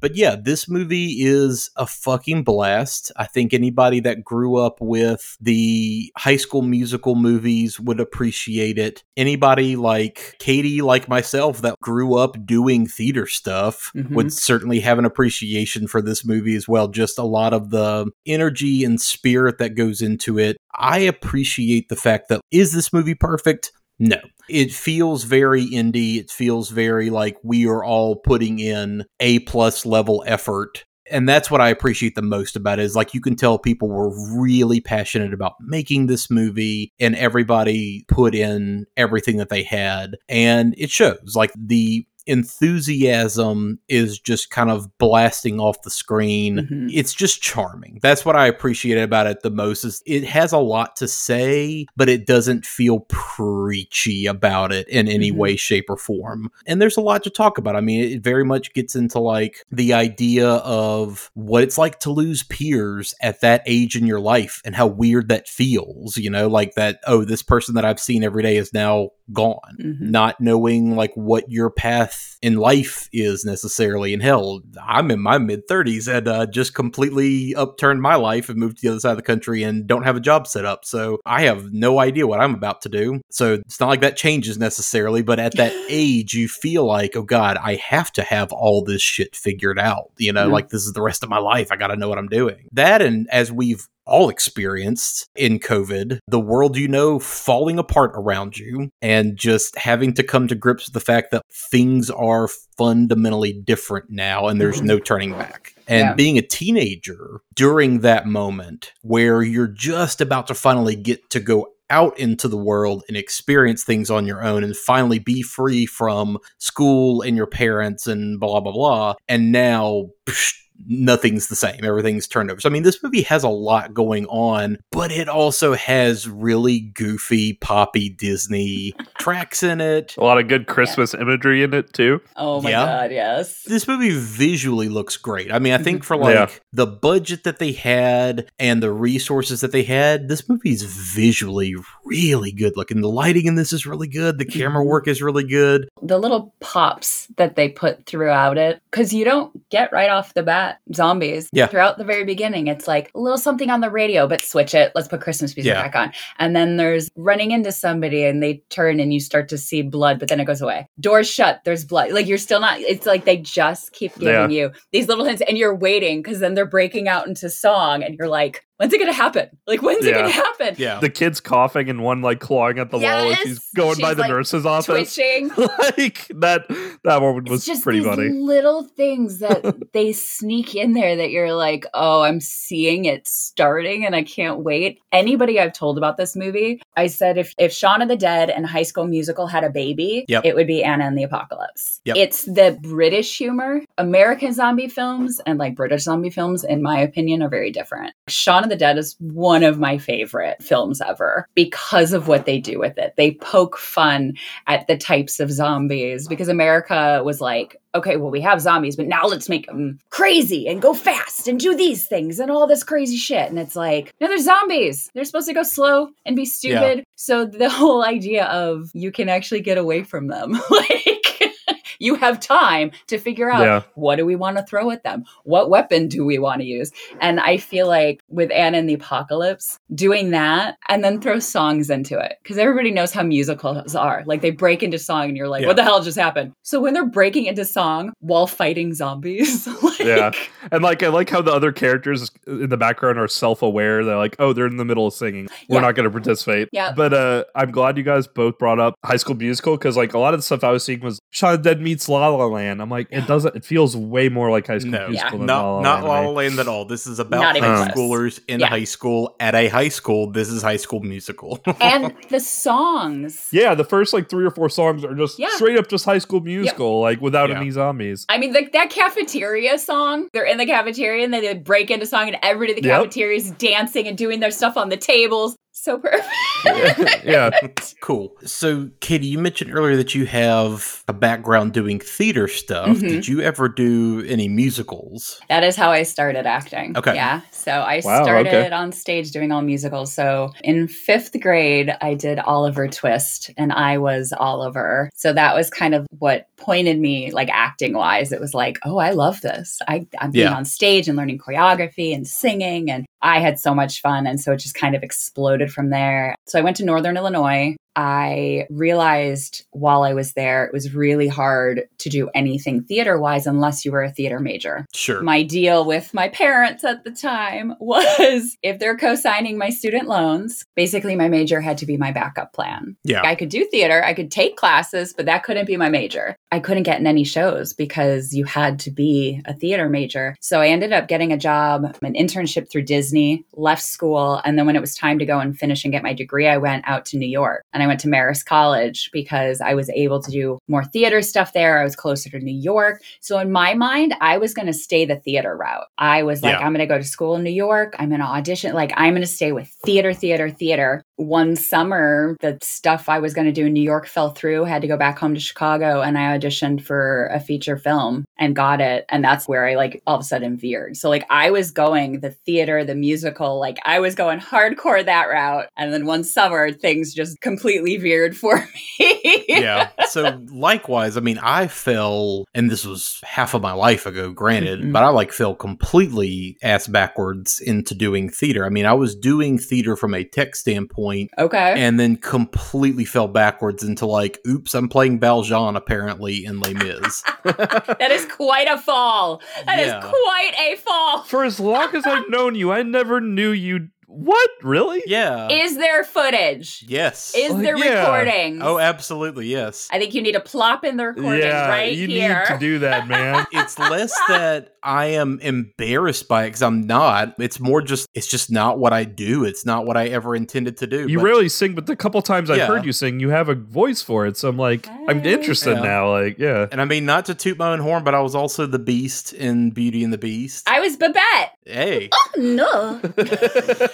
And then we did Seussical my senior year, and I was whatever the elephant was, Horton. I guess Horton Hears a Who. Horton Hears a Who. Yeah. So like I fell completely ass backwards into it. And it was more just like we didn't really have a whole lot of dudes who were like down with singing, I guess, at our school. I think that's most schools. I feel like it's changed, but it seems like age-wise we're not too far off from each other. But yeah, I mean, when I was in school, the fact that the quarterback of the football team my senior year wanted to be part of the musical was such a huge earth-shattering. Yeah, because it was like we really didn't have many guys. And now I'm seeing clips of my high school and what their musicals are now and the dancing and the amount of people. And I'm like, this is so different from when I was there. Yeah, it's popular now. Yeah, it's not looked down upon. Guys dancing and doing all this stuff. You don't just have to be in chorus to be a part of it. Yeah. And I love seeing that because, it was hard when you have like 30 girls up there and 3 guys. Yeah. It's a little tough. Yeah. And I was lucky because I was at a point where our high school was getting a lot of arts money. And so we did our productions at the actual huge historic theater downtown and not at our high school auditorium. And we had massive costumes and sets and everything. So I was lucky to be in it when I was. I'm very thankful for the experience because it taught me a lot about acting. And I definitely learned a lot during that time. And it kind of prepped me in a lot of ways for the film stuff that I would get into later. But this is one of those things where for me being involved in that stuff, I am not the biggest fan of musicals in general, but this is one that I appreciate the hell out of this movie from the standpoint that, like I said earlier, everybody is given this movie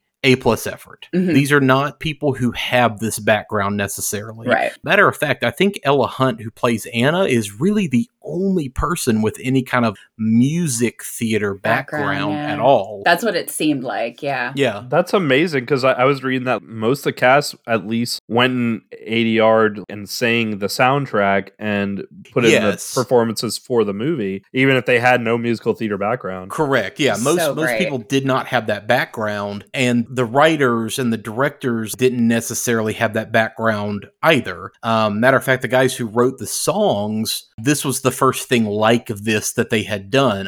One of the guys was from a music competition kind of show in the UK, and he ranked really high his year and then kind of went on to do some actual music stuff. And the other guy just had a couple of bands and toured and opened for a lot of well-known acts like Wilco and Beth Orton and Ray LaMontagne and people like that came to the UK. But they both wrote the songs, and this was kind of the first time they had done something like this. And weirdly enough, now they're literally writing songs for the Animaniacs revival, and they just won a Daytime Emmy for it, So it's interesting to kind of see the stepping stones for all these people as they've gone through. It's also really cool because I remember the biggest thing about this movie when I watched it, I remember being shocked at how much I liked the songs. Yeah. They are actually really good songs. Like when you hear a zombie musical, I'm expecting the songs to be fairly comical. And I remember listening and A, being really impressed with the singing, but B, I was just listening to the lyrics going, I feel something. This is better than High School Musical. Like High School Musical was a little bit more cutesy with the singing, whereas this one, some of the songs, I'm like, oh, that hits. Okay. Other than the like mustache twirling, haha, I'm evil song by The Principal. Which was one of my favorite, might be one of my favorites. It reminds me of Rocky Horror. Yes. Like, did anybody else get that vibe? When he starts singing, I was like, all of a sudden we've just switched into Rocky Horror. And I love it. He leaned in 1,000% and like knew exactly what he was doing. And I loved it too. Yeah. Well, I love that it's a zombie movie and the zombies aren't really the villains. Yeah. He is. Yeah. And that seems to be true of most zombie movies is it's always some human element that is actually the worst thing going on. But yeah, besides his one song that's really mustache twirly, like, haha, I'm evil and it's over the top. The rest of the songs, like you said, are very grounded. And the rest of the songs are like, this is what the themes of the movie are actually kind of digging into. And this is where the movie's going to be kind of serious. And the rest of the songs aren't really jokey. They're either very jubilant and heartfelt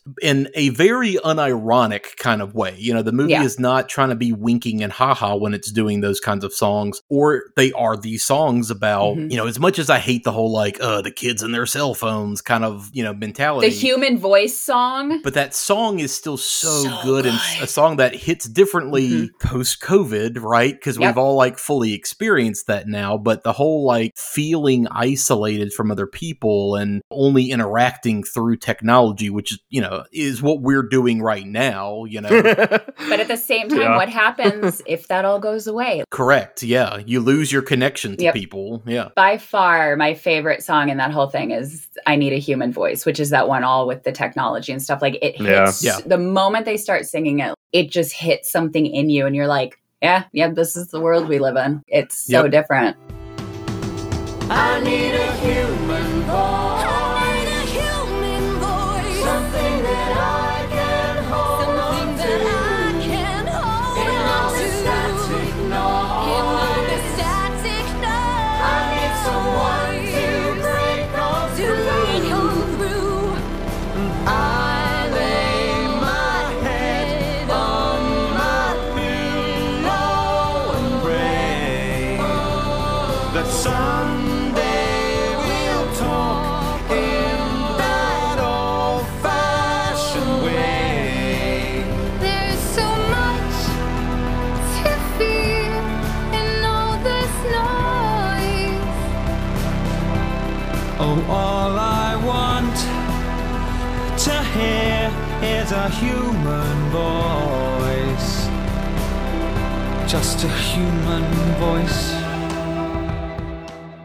That was very unexpected, and back up a little bit to kind of table set a little bit, because you guys have theater backgrounds and I don't. However, I did 2 musicals in high school. So you do have a background in this to a degree. You just didn't. I was chorus. I wasn't. That is still, you were on stage, you had to learn songs, you had to learn choreography. and I'm going to tie this back to like a lot of the themes of this movie, right? So I was in high school and I grew up in New Orleans. Okay. We brought this up on our podcast a million times. Aaron, you were also in the Southeast in Mississippi. We both dealt with Hurricane Katrina. When Hurricane Katrina hit, my high school life as I knew it was over. At the moment, it seemed forever, but it was still a full semester. Like I had a full semester where I went to a different high school in a different city.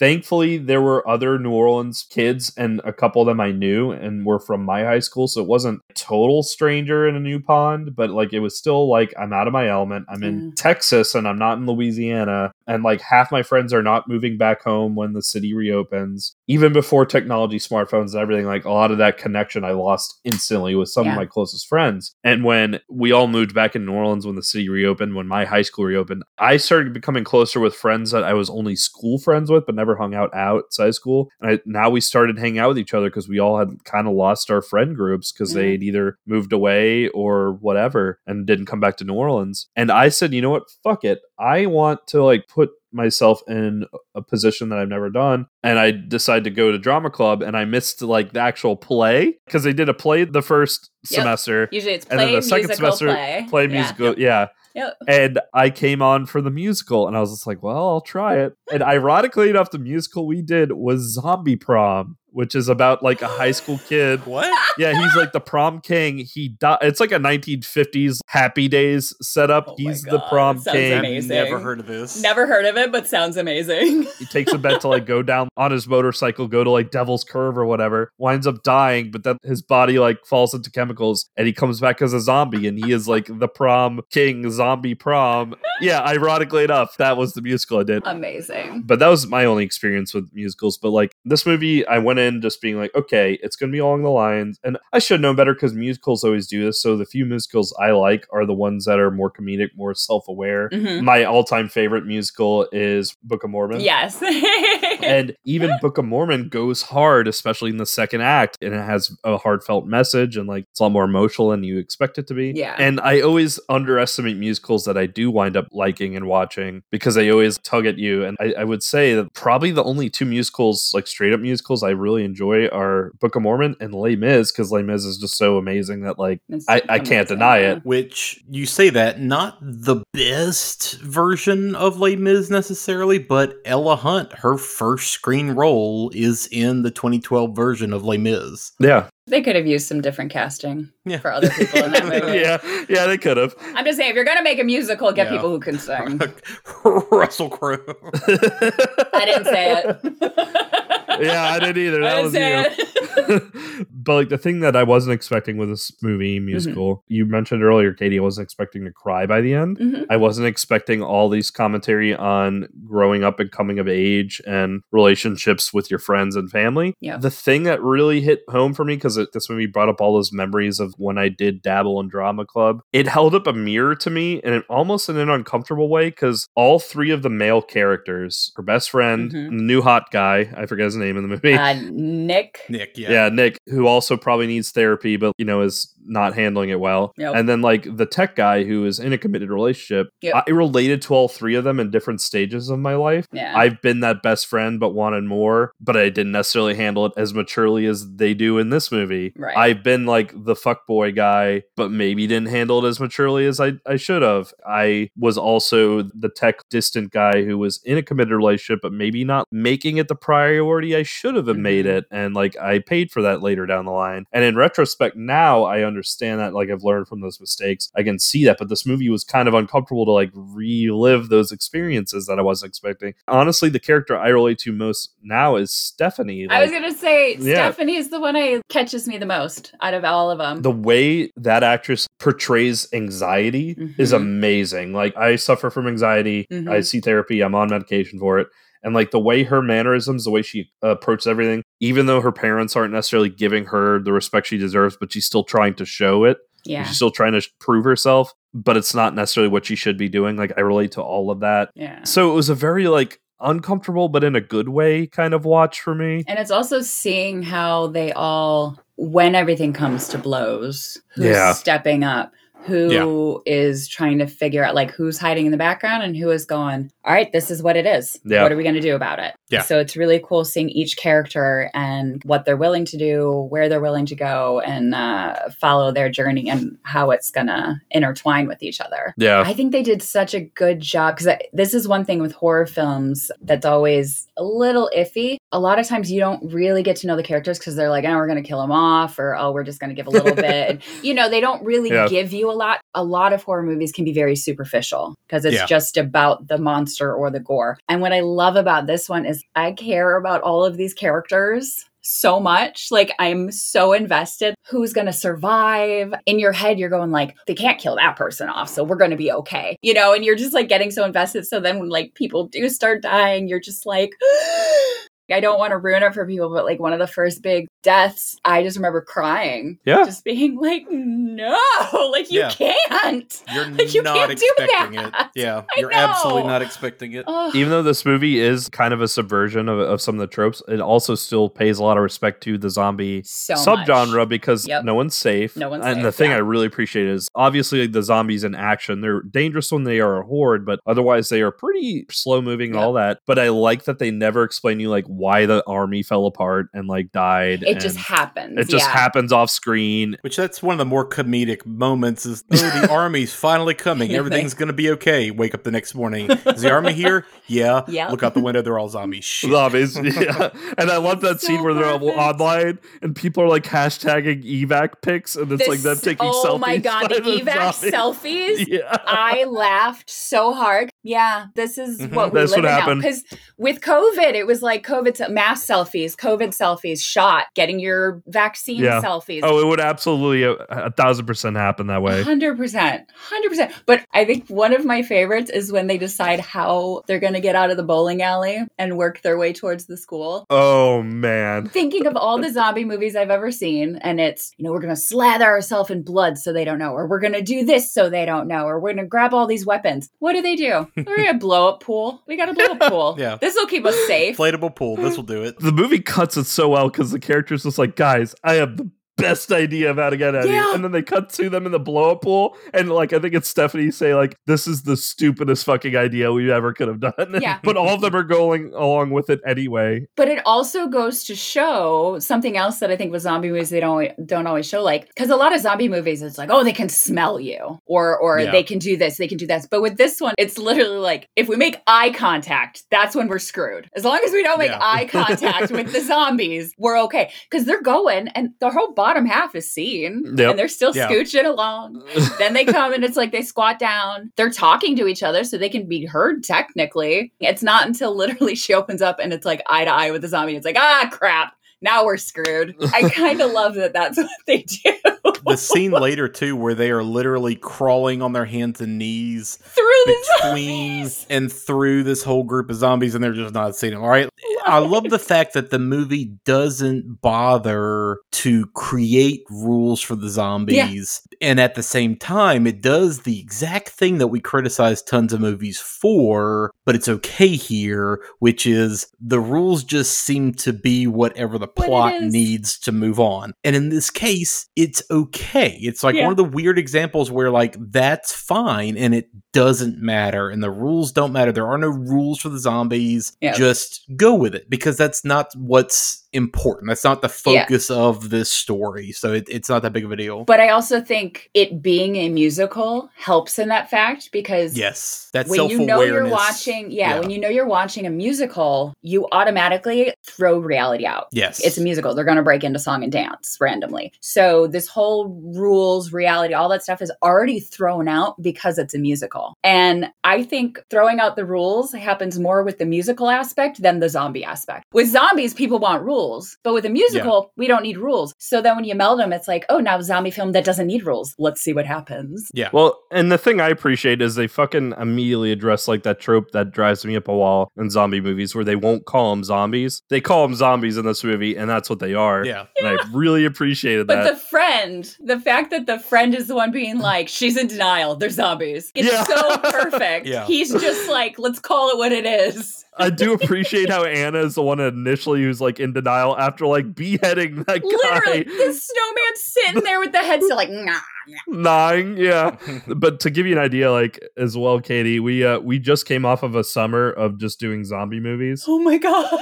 We did the first 3 George Romero zombie movies, and then we did like 3 zombie movies to accompany them each month. So after this, probably gonna take a break for a little while on zombie movies. But we thought this was perfect because like one more hurrah for zombies. It's a musical. And what a fun one to end with. We're having you, an actress who's a part of arguably next to The Walking Dead, a franchise, Resident Evil, that is known for zombies. Even though I know 7 Village are technically not zombies, but like Resident Evil as a whole is known for zombies. Yeah. It's just perfect. And God, we haven't even gotten to like the comedic bits. We could talk openly about spoilers, but before we do that, in case anyone wants to stop here and watch it and then come back, it's not so much the horror. I mean, it's bloody and gruesome, so get ready for that. Horror newbies, it's not so much the horror itself. It's very much the emotional journey you're going to go on because we just did Dead End, Aaron, and we complained about the tonal whiplash of that movie. This movie goes through the gambit of every single emotion and does it masterfully. And I think even though I don't jive with musicals, I think that's something musicals are able to do that other media has struggles with, is being able to go through across the entire emotional spectrum. I really was not expecting to like go from busting a gut laughing to like being punched in the gut, straight up sad and like wistful and everything. Like the whole towards the end with the dad and Anna, like now that I'm a dad, and I bring this up over and over and over again on our show, but I can't recommend enough. Like now that I am part of that life, it's a punch in the fucking gut. It's different.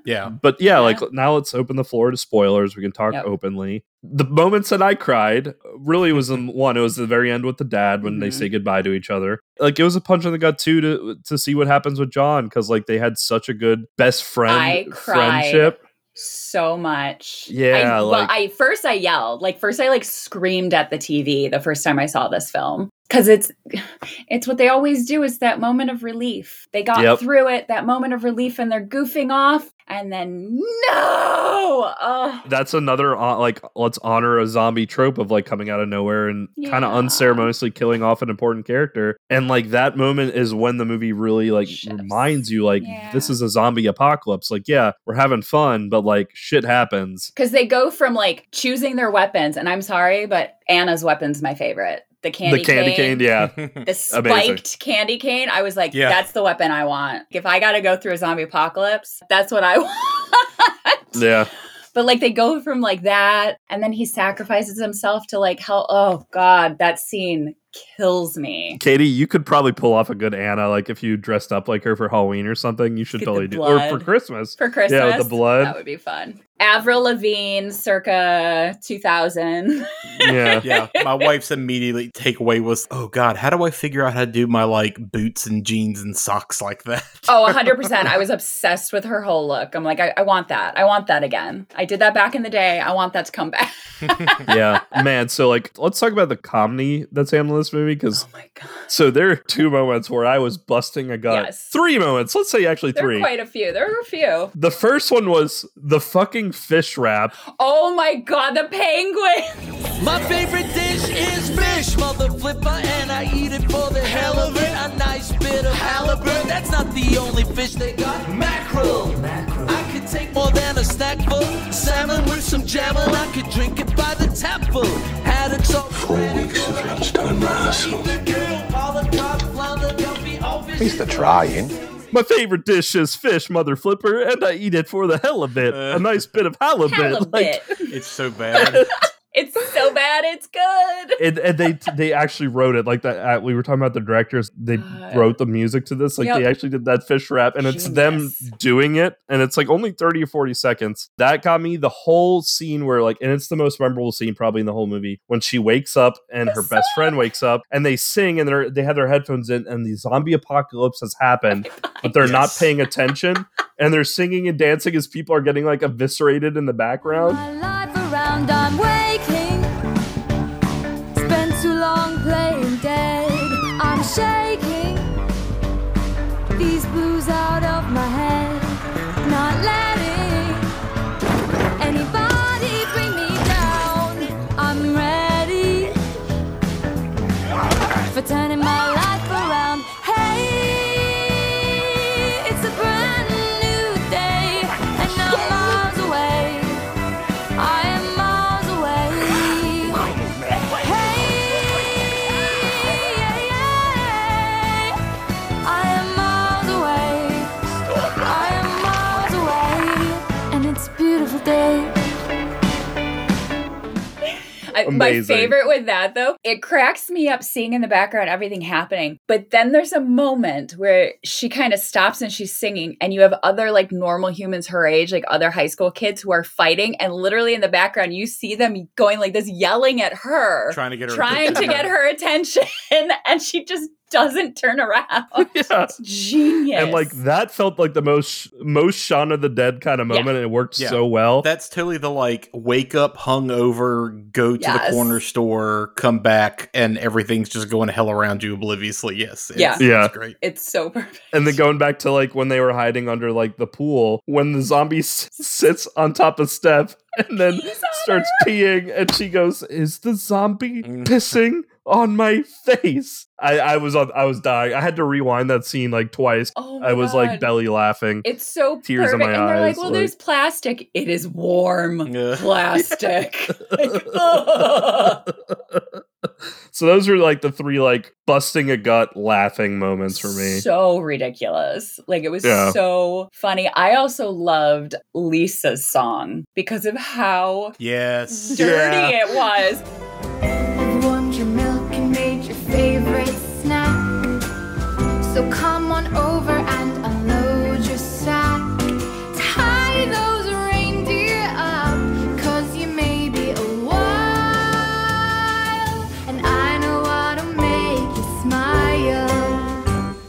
She starts singing it, and you're kind of feeling like, oh, it's going to be like a Santa Baby type song. And then it keeps going, and you're like, how did she get away with singing this song?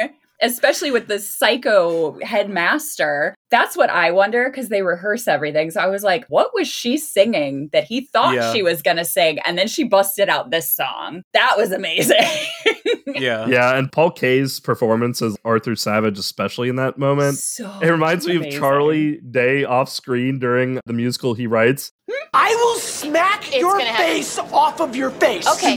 Snapping the pencil. He was such an extreme character that it just worked. He was so monotone, but it was like that villain. Yeah. The railroad tracks villain. Like, you just knew it from the get-go, and he stuck with it, and he doubled down on it. He made a choice, and that choice was perfect. Everybody else was one thing, and he was like, nope, I'm staying right here. I'm staying in this lane. You're all going to hate me. I'm over the top, but I'm doing it. Here we go. And it worked so well. The funniest part to me about Lisa's song is not just all the, like, Santa come down my chimney chute or whatever. It was all the boys that come in with the crop tops and the short shorts and their candy canes. And the same thing, it was just like, did anybody actually approve this number? Yeah. And I love that the director specifically was like, cool, have you seen Sleepaway Camp? No problem, Gino. This guy blows dead dogs. Just lay it in there. Eat shit and die, Ricky. Eat shit and live, Bill. Do you know all the like crop tops and short shorts in that because it's like an 80s camp movie? Yep. That's what we're doing, 1000%. It was so perfect. And I saw this movie a couple of years ago when it came out, but I haven't seen it since until we rewatched it. The other one that I kind of spit take that was Anna talking to Nick in the hallway, and she said, "You are such a child."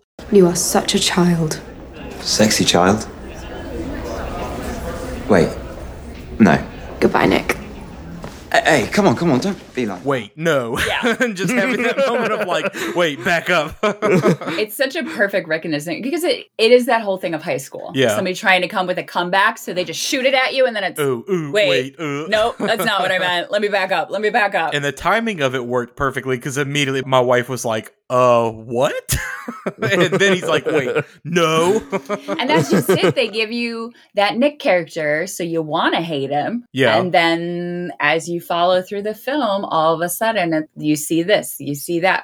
Oh, you realize he had to do that to his father. He's doing it. So it's like every character they give you, there is growth. Yeah. There really aren't any throwaway characters in this. Yeah. And even Savage is really the only one who doesn't necessarily like have a full arc per se, but that's not the function of his character either. But you know, to your point, I like the fact that all these characters kind of had their own little mini arcs, and like real life, you know, moving from high school into real life or into college, or college into real life and on, the people that you end up with aren't always the people that you expect to end up with, and the people that end up being your closest friends and that you stick with the longest are not necessarily the people that you expect to. And you also learn to like move beyond that life. You know, that's kind of Anna's whole thing throughout this entire movie is all I want to do is just go to Australia. Go somewhere else. You know, like I know all this other bullshit that I have to do that is coming. I want to do this one thing first. You know, ultimately, like, kind of where it ends up. I mean, by the end, I mean, sure, how are you going to get to Australia? Just got that ticket. Yeah, exactly. It's open. Well, I was going to say the thing I really appreciate about her character, and, like, it makes her such a good protagonist, because she is flawed, which the best protagonists are, but, like, she has that drive. Like, her best friend says this, her dad says this. If she has her mind set on something, it's going to happen. And so you end the movie like, how the fuck is they're going to go anywhere that's not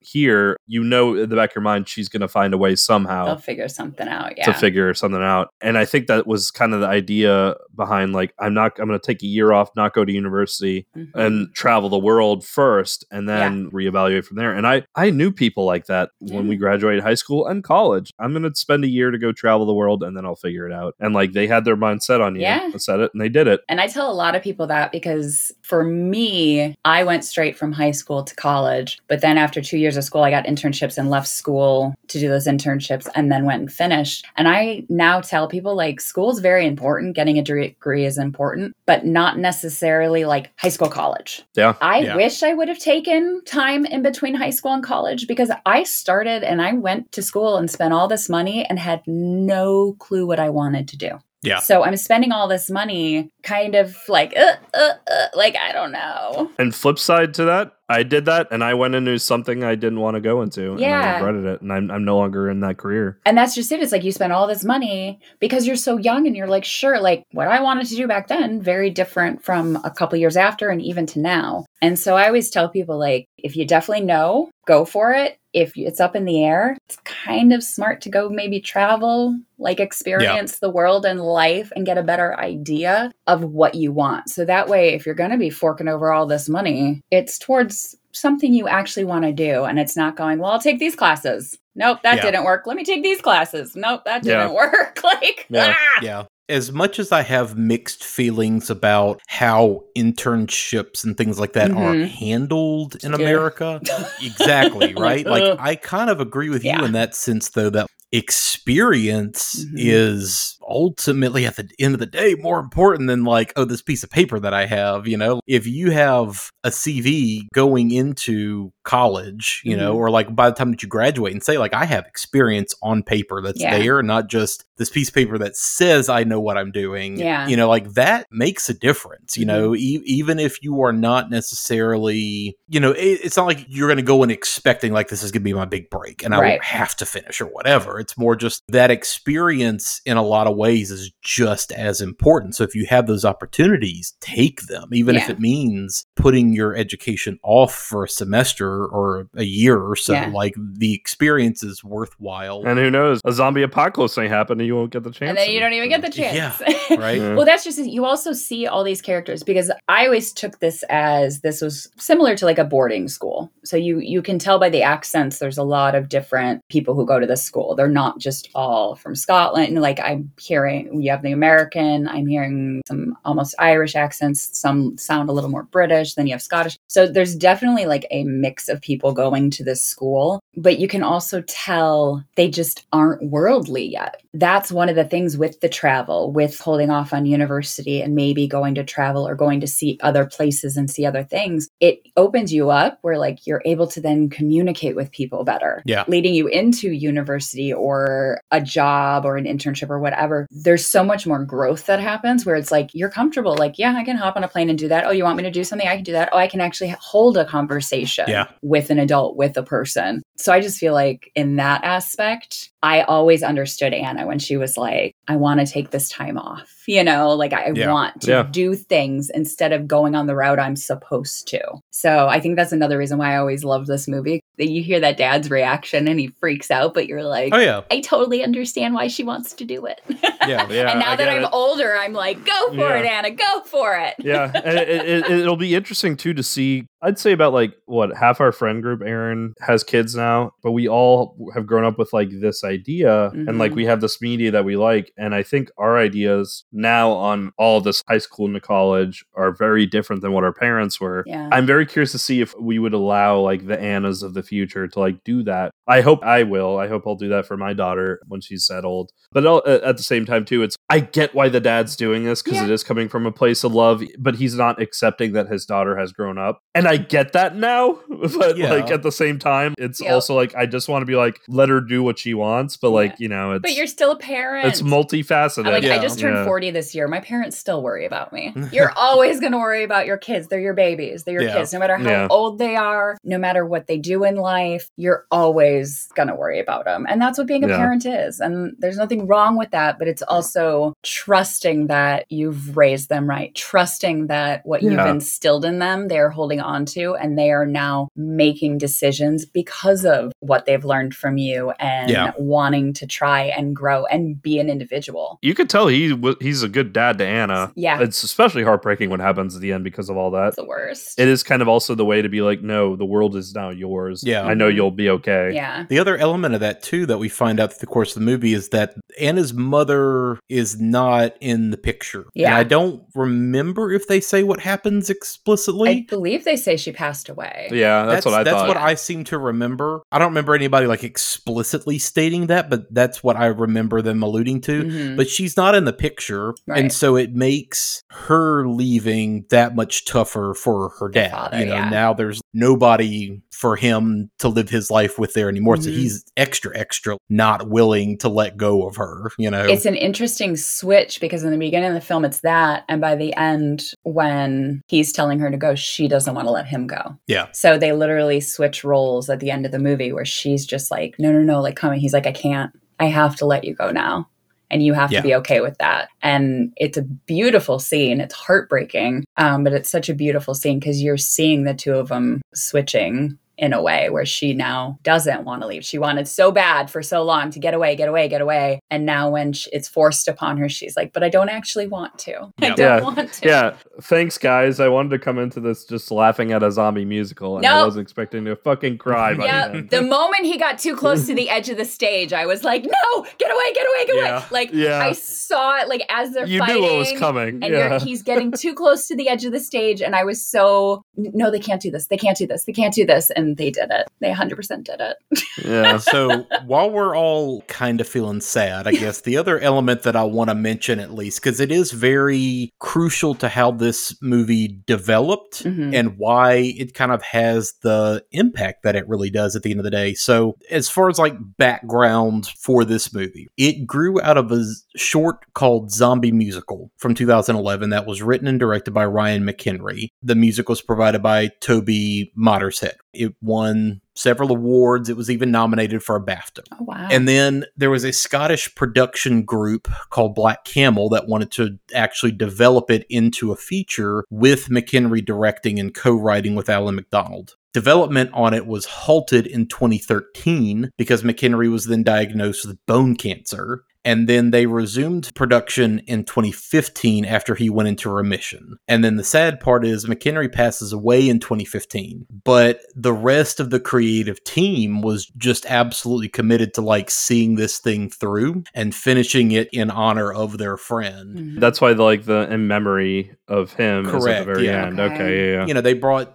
John McPhail in to direct it. By that point, again, Roddy Hart and Tommy Riley had already been working on the music, but it adds that whole extra emotional layer when you then find out, oh, so not only is this movie dealing with all this other heavy stuff, the person who was really the heart and soul of this whole thing is no longer with them. And it took years and years and years of this guy pushing to get this whole thing out there, and then the rest of his people committed to actually seeing it through, which is where it's even more, you know, uplifting in one hand for sure, because what better way to like honor your friend who's no longer with you than to like see this thing through that he was trying to get done for years and years. A lot of that real life stuff you can tell seeped into the script over time, and it seeped into the music and kind of some of where the direction of the movie went, because originally it was supposed to be just way more zany and comedic, and I don't know that the movie would work as well if it was just goofy, because at the end of the day, like we keep saying, we already have the goofy zombie movie. It's Shaun of the Dead. But even Shaun of the Dead, I cried at. Like, even Shaun of the Dead had that heart pop in where you're just not expecting it. There's some dark moments. And they switch it back over to being comical. Yeah. But to me, I was shocked with this film because of the heart, because of,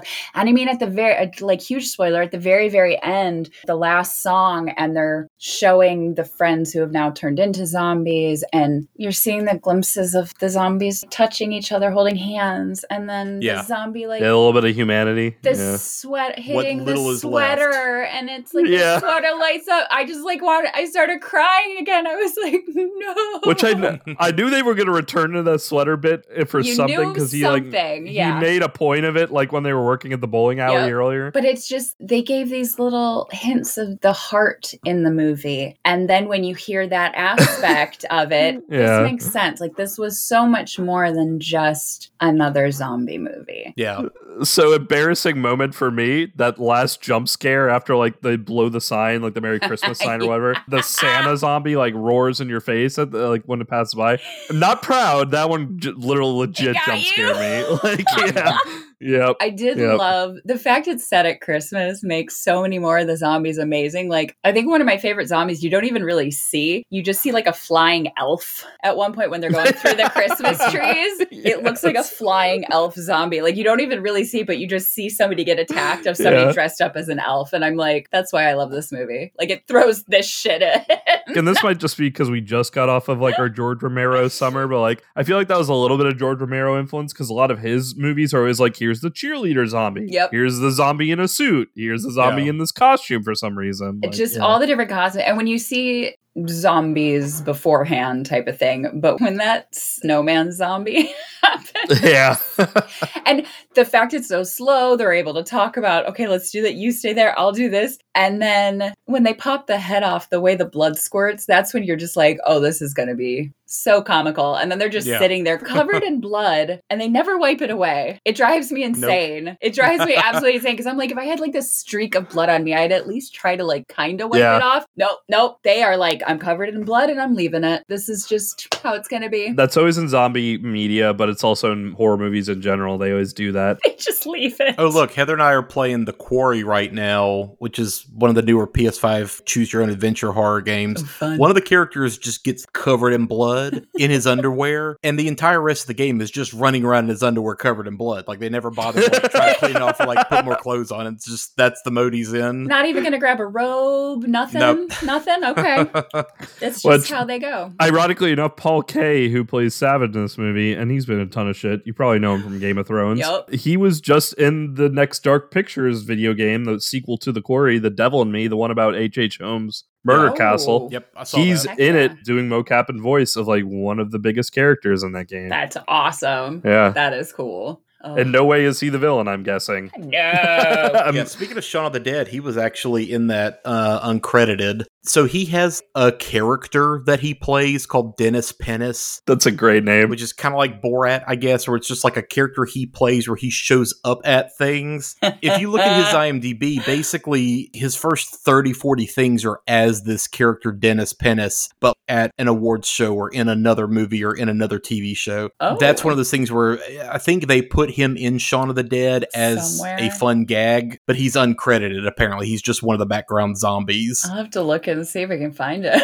So yeah, like, funny enough, yeah, he's a zombie in Shaun of the Dead, and then in Game of Thrones, spoilers, he gets killed by a zombie bear. So yeah, dude has a good run with zombie stuff. You know, he knows his niche. Just stick with it. Just stick with it. Cool. Well, I think that's probably about it. Do we have any final thoughts on Anna and the Apocalypse before we move on to plugging stuff? Give it a chance. Anybody listening to this, I know it sounds crazy, but I always tell people, even if you don't like musicals, give it a chance. Give it a chance. It's such a surprise. Like, I was so surprised really at this movie. So give it a chance. Yeah. I think you'll laugh, you'll cry, everything, the whole gamut. Yeah, I guess we can't say if you're listening to like the 103rd episode of our show that you don't like horror, but give this a chance. But same idea, you know, like if you don't think this is your cup of tea necessarily, still try it out because it's very surprising. Yeah. This is the first musical we've done, which granted there actually are a few horror musicals out there. There's a couple on our list. This is the first one we've done. This was a great Christmas movie. This was a great zombie movie. Like, I thought I was tired of zombies since we'd gone through the summer of zombies. I was wrong. They switched it. Yeah, I know, right? If you like Shaun of the Dead, if you like Disney, if you like both those things, like, definitely watch us. I don't like musicals. There's very few that I like, and this was a blast. Because like the first couple songs that are very much like at a High School Musical, I do think there is a little bit of self-awareness. I know we were talking about how like they do take it seriously, but I do think there is a little bit of self-awareness, and they do make it comical, like you said, Katie, because in the background you're seeing shit that's hinting at what's about to happen. Again, the kids like in front of the nurse's office coughing and scratching at the wall made me laugh so hard. But like, yeah, I had a blast with this, and it was refreshing to come from a movie we did like in Dead End, which handled tonal whiplash and emotion, like jumping from emotions not the best way, to a movie that ran the whole spectrum and everything was well earned. Everyone popped. The music was great. Characters were memorable. It was very refreshing. I agree. Everyone should give this a shot.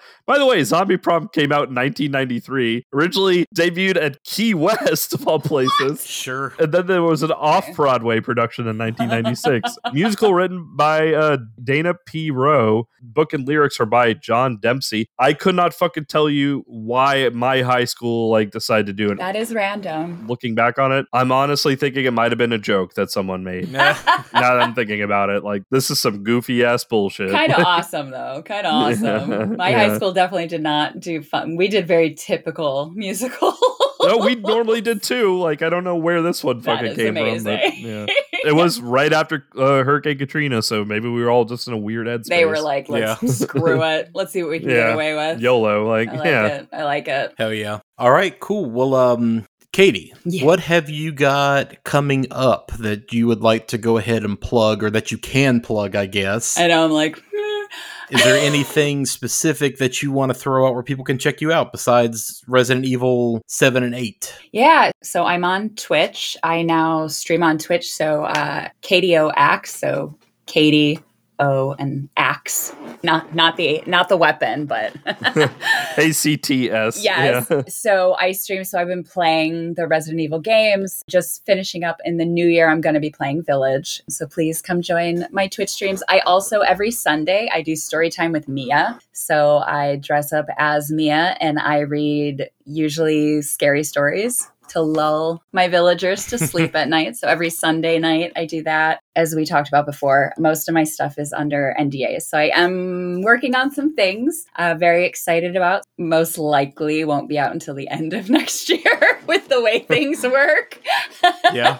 But I am really good social media wise. My Instagram is usually the best way to keep track of what I'm doing, when I'm doing things. I do a lot of live signings and streams and conventions. So anytime those things pop up, usually Instagram is the first place I blast it out on for anybody to follow and see what's happening. So I think I did see a clip where it was one of the story times with Mia and I think you had a guest, one of the other actresses from one of the Resident Evil games. Y'all did a choose your own adventure book, and that looked pretty fucking funny from the clip I saw. Yeah, usually it's me, but sometimes I'll have guests on, and when I have guests, I try to do choose your own adventures because it's more fun to interact. And then also anybody who's on my Twitch, usually we can put it out to them of okay, what route should we take? So then they get to be a part of the story also. So I'm always looking for ideas of what stories. Right now I'm doing Christmassy type stories. So I just did Krampus last week, which was awesome. Yeah. Nightmare Before Christmas is going to be this week. I like to switch it up, but also I've done Scary Stories to Tell in the Dark. Are You Too Afraid of the Dark? I just like doing all of them. I have some weird ass tales that I like reading to people. Can I throw out an idea? Maybe eventually down the line, do a couple Goosebumps. That would be fun too. Yeah. Because I grew up reading R.L. Stine. I was just older than Goosebumps. So I grew up with the actual R.L. Stine books. And then I reverted to read a couple of the Goosebumps. I was like, okay, these are fun. Did you do the Fear Street, which was the cool teenagers version of Goosebumps? Yeah. I read a couple of the Fear Street too. So I love those. I love them. I was pretty obsessed with those. Yeah. And then once a month, I always read Village of Shadows because I'm it's part of the game. You got to have that one. Yeah. So I have that actual book that I read to everybody. So it's a good time. It's a good time. Awesome. Hell yeah. All right, Derek, will you want to take us out? Sure. We are Watch If You Dare, a horror movie podcast hosted by me, the Coward, or the Craven now, and Aaron, Movie Monster Boy. Catch us on our socials at Watch You Dare on Twitter and Facebook and Hive. We did make a Hive just in case Twitter kind of dies. We'll see. Twitter seems okay right now, but you never know. We are on, Podbean, Apple Podcasts, Spotify, anywhere you get your podcasts. Please continue to rate and review us, especially on Apple Podcasts. Also been ranking on Podchaser and Good Pods, so thank you there. And our Spotify wrap-up. You guys have been listening to us on Spotify a lot more than I thought you would. Thank you for all that support. Shout out to your little brother, Jesse Mansfield, for the bumps at the beginning and end of each episode. He is Party Gator on Bandcamp. He is also part of the band Opossums and Big Clown. Speaking of music, we have our Spotify music playlist that is filled with spooky tunes that are either from movies or TV or influenced by horror in general. That is at the top of our Facebook and Twitter pages all the time. So check that out if you're looking for some kind of Halloween themed or horror themed music. Aaron, is there anything else? Oh no. What? Sally's a zombie.